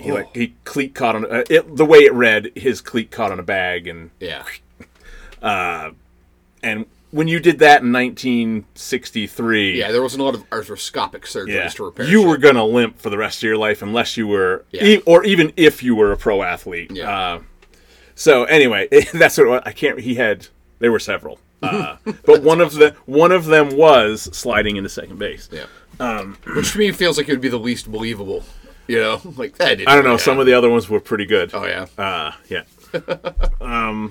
I'll talk about Cooley High, because that's another Criterion Collection film that I'd never seen. I compared it to you cross the storylines of House Party with Boys in the Hood. Oh yeah, where it's just kind of a fun hangout movie. These kids, it's their last year getting ready for college. One kid's the basketball player, another kid's wants to be a writer. So it's got the same kind of American Graffiti feel to it. Where they're just looking... But no John Witherspoon? No John Witherspoon, but they're looking to party. He could have been in it. And all this shit happens, and unfortunately, one of them gets murdered by a gang. Oh, Garrett Morris. Yeah. As in Saturday Night Live, Garrett Morris? Oh, yeah, he plays the teacher. Because what happens is they all get busted for, stealing a car. The two main characters who are kind of those two, they didn't realize the car was stolen. So he gets them out of jail. The other two guys that were also in the car, who are actual straight up fucking hoods, are they got released. Those motherfuckers snitched on us. And then go and find him and beat him to death. Nice. So he does not get the happy ending where he gets to go to college to play basketball. Right. And then his friend ends up becoming a writer, Very fun film. And it's nice to just see an all-black cast in a story that, for me, other than House Party, it's been, usually all-white cast type of things. But yeah. Picture Picture House Party only when the three villains in House Party. Just picture they actually get a hold of Play and then murder him. Yeah. You know, that type of film. Where it's a lot of goofy hijinks that takes a very serious turn at the end. They got Ricky. Yeah, they got Ricky. He was going to go to SC, man. He was. And that kid was going to go play for, like, DePaul or something. Football, yeah. Alice Doesn't Live Here Anymore, Scorsese film I've talked about before, I think. I watching it this time, I'm like, yeah, this is a better fucking film than Mean Streets was. Yeah. Just really good. And again, people that don't realize... Remember the TV show Alice in the 80s? Yeah. That's this. Really? This was the movie that like MASH, that spun off from this. Vic Tayback is even in this. Oh, look, they're even kind of wearing the same... the same outfits. Same unis. Yeah. They've got Flo, and she doesn't say Kiss My Grits in this, but, you know, they needed that for the TV show. Right. But, like, Vic Tayback is still playing Mel, you know? Huh. Yeah, she basically runs away from, like, an abusive household with her kid. Harvey Keitel's briefly in it as another abusive dickbag. Falls for Chris Christopherson. You know, will they or won't they? You know, sure. She wants to be a singer. It's a good film. It's a really good film. Ellen Burstyn's phenomenal in it. The kid who plays her son, and it's really, really good. Yeah, very good movie. Highly underrated Scorsese flick because it's not what you think of when you think of a Scorsese flick. Then I did like my 70's comedy day, where I did American Graffiti, Blazing Saddles, and Animal House. When you said you did your 70's comedy day, I was looking at Apocalypse Now and Hearts of Darkness. Same. That was the day before. That was, you know. Yeah, you kind of just so fucking good. That movie's fucking awesome. And I went back and I watched I pretty much only watch the theatrical cut when I rewatch it now, which is what I watched. Yeah, I do not watch the fucking complete dossier edition now because that. Yeah. I like the scenes, but I like them as deleted scenes, not thrown into the movie. Fucking throws the movie all out of whack. Which is why they were cut in the first place. Yeah. But one of the truly great movies. Yeah. And then again, whenever I watch that, I feel like I have to watch the documentary right afterwards. Yeah. Is that not streaming anywhere? I feel like usually you can find that on YouTube. It was on HBO for the longest time, too. Bootleg on YouTube. Animal House, Blazing Saddles. I did add Blazing Saddles because I have Blazing Saddles is a film where they Disney would not be able to play any of that. No, I do have it on my list. It is streaming somewhere. Right? Is it on HBO? Yes. Yeah, that film crosses every fucking line you can think of to cross. I've seen Animal House. I don't have it on my list. I don't like that movie. Animal House is fun. Too long. It's too fucking long. But again, though, Animal House annoys the shit out of me. We've seen 18 other versions of Animal House by this point. That's probably why. Yeah. This was the original, like, you know, college kids getting back at the dean. Yeah. You know, and the snooty frat. Probably it's by the time... by the time I saw it for the first time, exactly. I'd seen 12 other versions. Yes. This was not original. And I haven't watched it in probably 20 years, so I think I was able to kind of separate that a little bit better now. Yeah. Because, Jesus. American Graffiti, I still love. I wish... It's like, I don't wish Star Wars hadn't happened. Yeah, no, I know what you're saying. But it's like, what would Lucas be doing? Like, would he be more like Coppola if Star Wars never becomes a success? Yeah. Where he's doing, like... When was the last time Lucas did anything interesting? What has Lucas done of note other than Star Wars? Nothing. He produces stuff. And even the stuff he produces, not great. Unless it also has Spielberg attached to it. Yeah. I wish that someone who started off with THX 1138 and American Graffiti and Star Wars, those are three very different, very interesting films. Yeah, just keep bouncing around. Yeah, but he made... I can't blame him for sticking to Star Wars. It made him a billionaire, essentially. Yeah. So that he could do whatever he wants with his life. He wants to make prequels. He can fund them himself. He doesn't have to pay anybody. He doesn't have to get money from anybody, and all the money stays with him. But Star Wars is the perfect way to... I can do whatever I want now. Yeah. Especially as far as like I can make whatever movie I can make, not just more Star Wars, but like I can make stuff like American Graffiti and especially after Jedi, when that's done and that saga is closed. I wish he had said, I still want to make the prequels. Here's my ideas. Someone else go make these. Yeah, like with Bond films, go make a Star Wars. Yeah, yeah, exactly. Do what you want. Do a Star War. Instead, he just stopped being interesting. Yeah, and I wish he hadn't. Just kind of climbed up his own butt. Escape from Alcatraz. Yeah. This was a first watch for you? This was a first watch for me. How? I don't know. I don't know how I had never watched it. I used to love this movie when I was a kid. Yeah. Watching it, I'm just like, man, Stephen King watched this a lot. I bought this was part of remember a couple months ago that was the 3 for $12.99 thing. Yeah. Is when I bought Escape from Alcatraz. I bought it on 4K. Yeah. Ooh, nice. I did not realize just how much Shawshank Redemption takes from this. I mean, I haven't seen it since I was a kid, so I'm very excited to watch it. It's still fantastic. Yeah, yeah. Because unlike, and again, I'm not going to say that Shawshank is a ripoff of that, because it's not. Shawshank is definitely more involved in the emotional shit, whereas this is a straight-up escape film. Yes. Eastwood doesn't say a whole fucking lot. And it's got a good cast of characters. It's got the Brooks. It's got the evil warden. It's got all that same shit. What's he digging with? A fucking nail clipper file. Yeah. That he welded to a spoon. Yeah. Okay. Yep.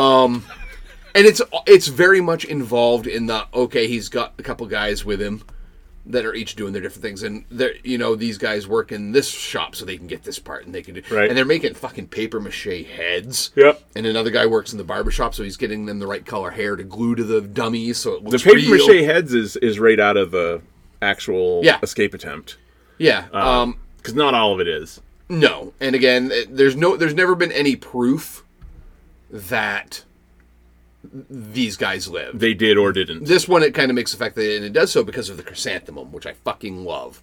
Because the chrysanthemum is a flower that the guy who is essentially the Brooks, the old guy who befriends him and grows flowers. The warden basically has his ass killed. Yeah. And he takes a chrysanthemum and puts it in his pocket, and the warden later finds it and smushes it.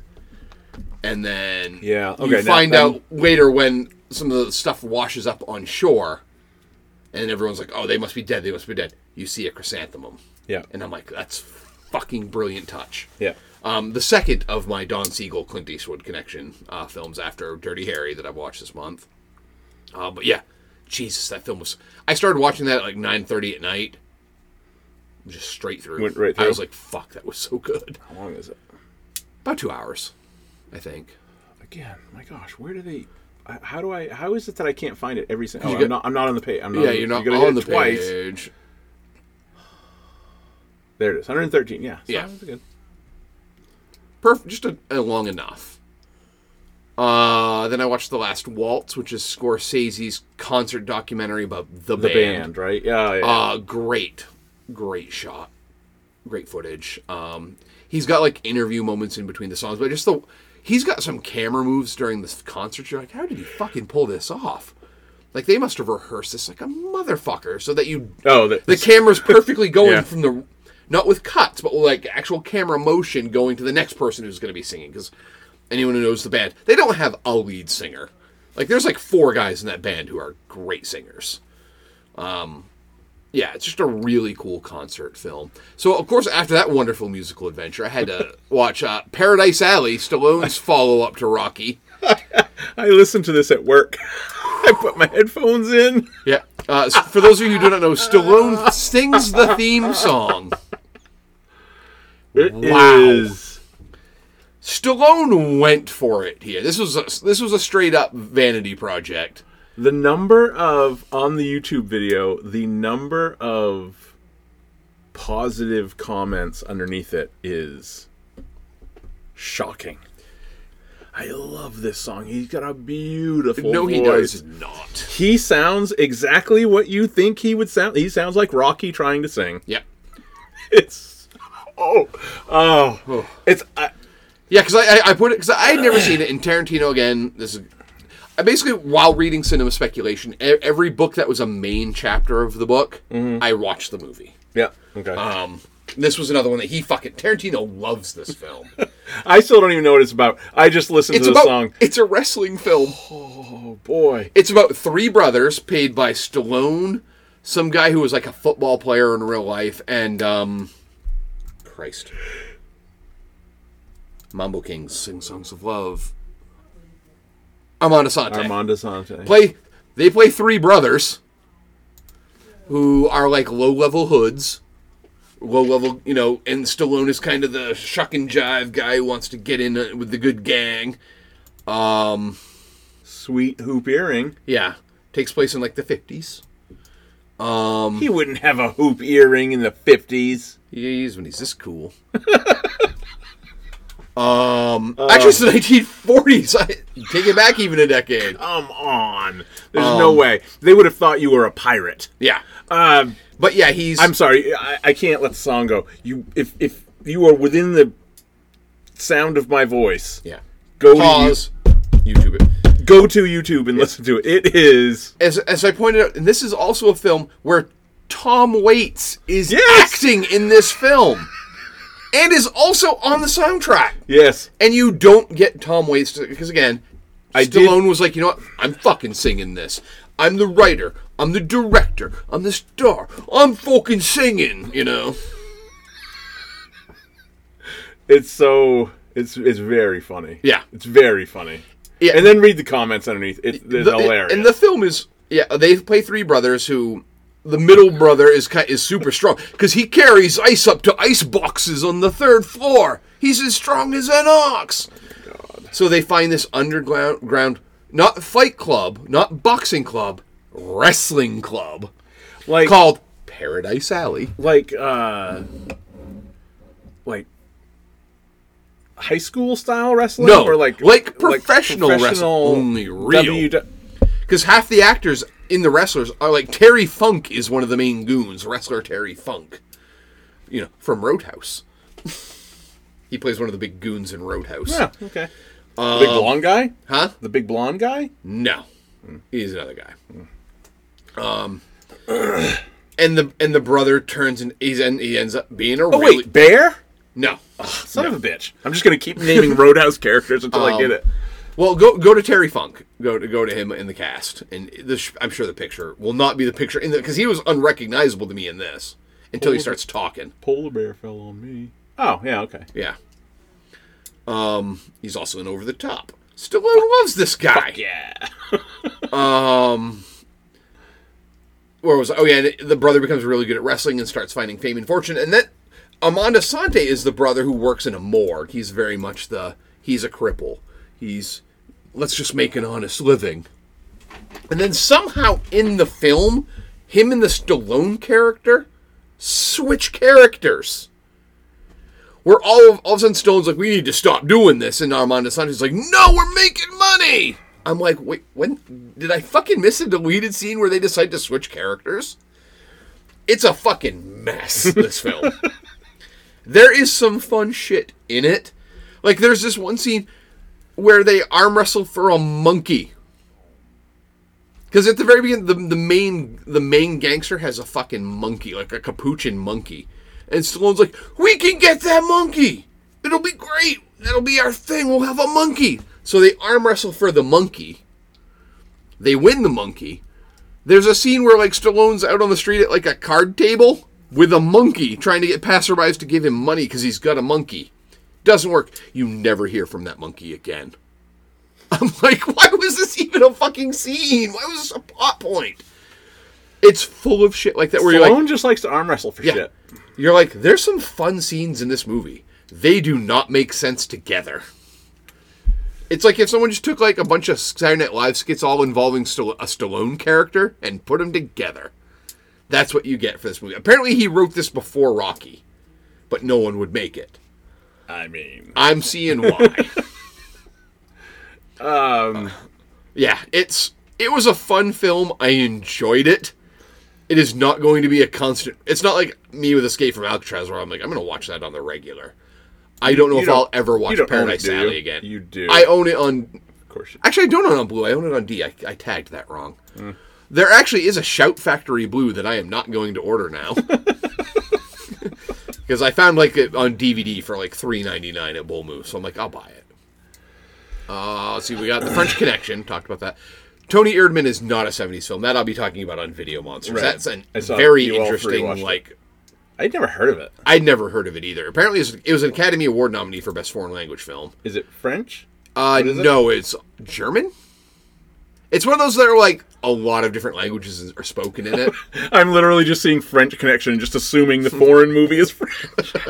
That's how it works, right? Yeah. It's just in whatever language the movie before you has in the title.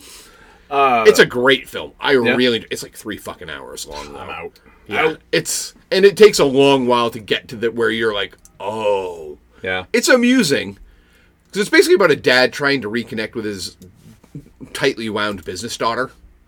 And he tries doing so with like pranks and stuff like that, and you're like, dude, this is cringy. You are not doing this well. I read the kind of synopsis, not the synopsis, a little description, and it was I was like, okay, that's odd. Yeah, I'm not sure if I'd call it a rampage of jokes like they do. But it's all about though, like, you know, at which point have you lost your way in life? Yeah. When life stops being fun. What got you there and how do you get back? But it's also what makes you a successful business person. Is that you're all work. And then lastly, I watched it last night. The Beguiled. The Beguiled is that film is weirdly fucking horny. Another I remember from childhood. Yeah, I'd never seen it. I couldn't tell you anything. Sofia Coppola did a remake of it, which I haven't watched. It was on my list. Yeah, actually, me too now. Because one, Robin said she'd want to watch it, and two, it is wicked short. Yeah. So it's like 88 minutes or something. This wasn't that long either. 105. I remember this being on. I don't remember anything other than the main plot that he is a Civil War? He's a Union Civil War soldier who was injured and taken into a girls' school in the South. And he then proceeds to just manipulate the shit out of all of them. He's like... And it kind of turns into a misery situation. Yeah, it starts off weird. Like, the first girl that finds him is like 12, and he's like, how old are you? And she's like, I'm 12. He's like, old enough to kiss. And then he kisses her. And I'm like, whoa, okay. Come on, Clint. Yeah, but then, like, he seduces, like, the 18-year-old in the house, and, like, the school marm, who's, like, probably 30, and then, like, the 22-year-old schoolmistress. It's like, but then they all find out what he's doing, and fucking one of them pushes him downstairs, and they chop his fucking leg off because it's broken. And it ends with them basically killing him. Nice. Yeah, so it's got a great ending. And it's nice to see charming Clint Eastwood. Like, and not stoic, you know, barely talking Clint. He's talking all through this, trying to get, you know, basically just fuck all the women in the house. Yeah.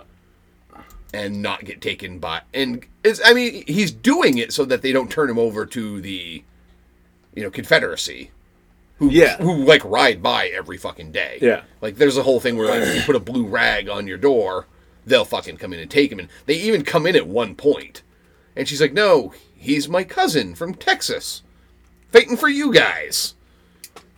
So, yeah, there's a lot of, like, you know, who's really holding who captive type of thing. Very, very weirdly filmed at certain points. Like, lots of dream-like camera moves and lenses and... Well, we're 1971. That's about right. There's, like, 7 different people doing voiceovers. So, yeah. Very interesting film.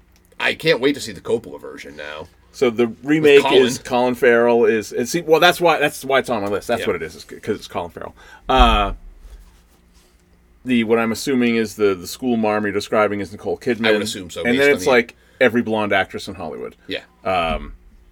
Going down by age. Mm-hmm. Down to one of the Fannings is in Elle it. Fanning is Oh god, is she the one that's old enough to kiss in that one? I'm betting that lean away from that. Are they probably? Yeah, 'cause he straight up lays one on her. Yeah, I think that. I don't think there's tongue, but it was still enough to make me go, ooh, probably shouldn't mouth kiss a 12-year-old Clint. I kind of thought it would be. There it is, recommended. Okay.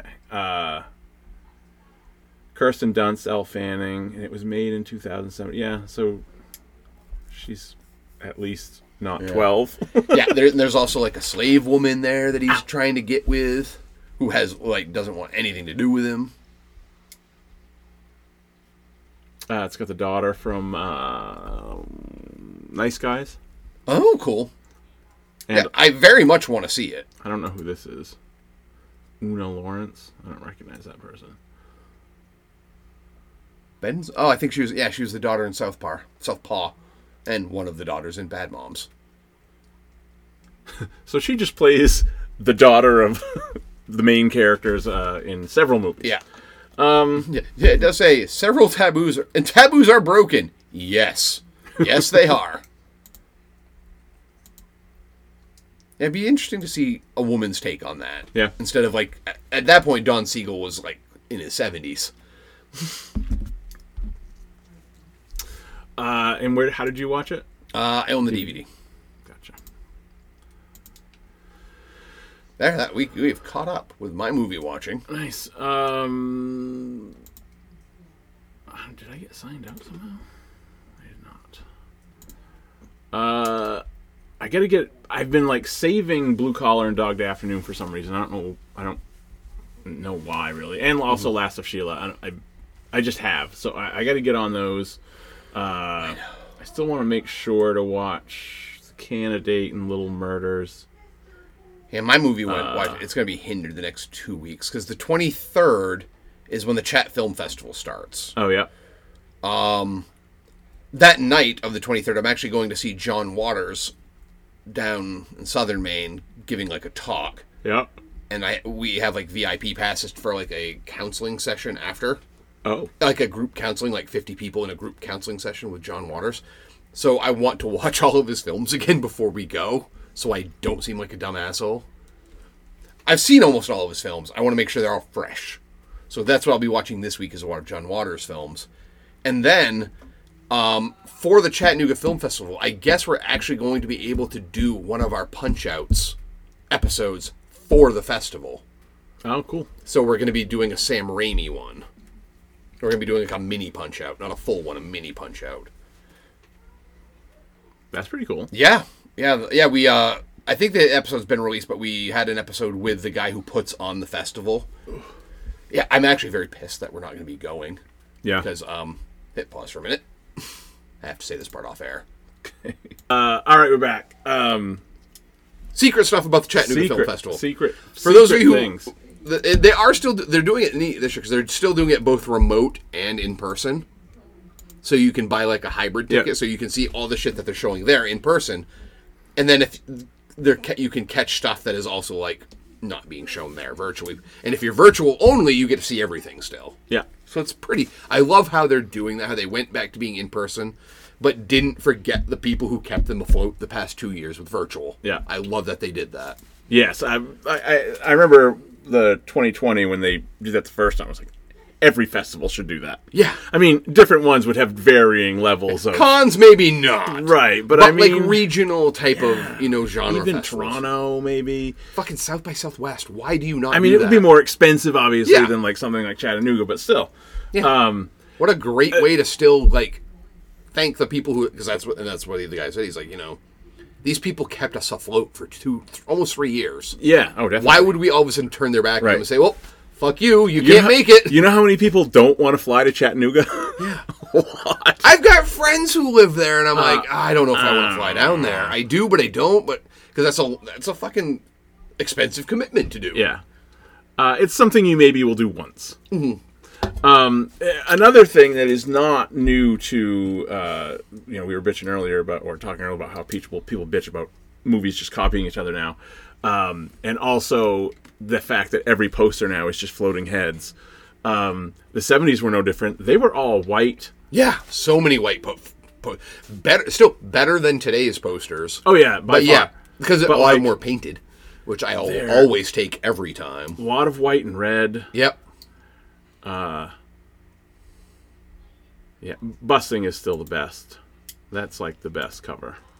It's got everything. There's a pimp, there's boobs, there's bikini butts, there's Elliot Gould in a sweet porn stash. Sweet porn stash. With a pimp behind him. Robert Blake's pointing a gun at you, which is concerning, because he may... Which is the most realistic part of the poster. Yeah, I mean, because he has killed before. Yeah. What else was I... Oh, I've decided I'm gonna save Silent Partner, because, look, I'm not gonna watch all these in a month. I'm gonna save... Silent Partners is actually a Christmas movie. Or it takes place at Christmas. So I'm actually gonna save that. It's a 70's Die Hard. Only it's not. I still haven't watched Who. I have to watch Who. This is how big a degenerate I am. Because Elliot Gould is... let me go to Elliot Gould real quick. And let's see if I can find it. Remember the A&E... I don't know if it was a show or if they just did, like, movies of... Agatha Christie's Poirot. Mm-hmm. One of the TV movies, Elliot Gould is like the only American in the cast, and I guess he's fucking bananas. But I guess it's pretty good. Shit, what is it called? It's like something... Fuck, I'll never find it because I won't recognize the... Some of these I've never heard of. I know. Like, what the fuck is Move? He's been in a lot of shit. Yeah. Let me see if I can fucking... spot this poster. There it is. The fucking Letterboxd poster is a picture of the DVD. And not just... It's even got a sticker on it! Yeah. But anyway, it's Mystery of the Blue Train. I have ordered this movie. Have you? I paid $3 for it. Awesome. It'll be here Monday. He's not even the starring. No, he's barely in it, actually, I guess. But they threw him front and center on the cover opposite Poirot. Yeah. So I have ordered this movie. Alice Eve is in it? Yeah, it's James Darcy? It's fairly recent. It's 2006, yeah. They're it for people you've heard of. But still, look at the total views. 115. I feel like I shouldn't even log it. Oh, you have to. That will forever be your least viewed. I'm kind of embarrassed to log it if I do watch it. It'll be here tomorrow. I can't remember the name of the title, but nothing will ever beat that screener that we got to watch as the Video Monsters, and there were like 9 people who watched it. Because it never came out? I don't think it ever came out. Yeah, so probably only people that screened it. Yeah. So yeah, I'm watching Mystery of the Blue Train at some point. For my Gouldathon, which is also why I watched Contagion. He's in like 2 scenes. I still haven't watched Ocean's 13 because 12 was so bad. 13 is better. I know, but it's no 11, but I just wish it stopped at 11. I would have been fine with them stopping at 11. I don't know if I'll watch all the Altmans with him because I have no interest in watching Nashville. Nashville's good. I'm sure it is. Nashville's good. I have no interest in California Split. You got to watch that. Oh yeah, 100%. And I didn't know he was in Kicking and Screaming. I mean, it's a '90s film, but Nicole Holofcener. But I don't remember him in The Naked Gun. No, me neither. I don't know. Anyway, we got anything else? No. We good? All right. Yeah. Well, we'll probably be more regular in the summertime. Oh, I would think so, because we can always, if we can't meet on Sunday, right? Because I'm only doing summer school randomly. Oh, okay. So I'm not going to be in the classroom every fucking day this year. Yeah. No, I won't do it. I'll be there from time to time to help what they need. Yeah. But I don't need to sit there while kids are on the computer for 3 hours. Well, that's when you do your best ball drafts. I mean, monitor what the children are doing. Not with the kids they give me. No, probably not. All right. We're done.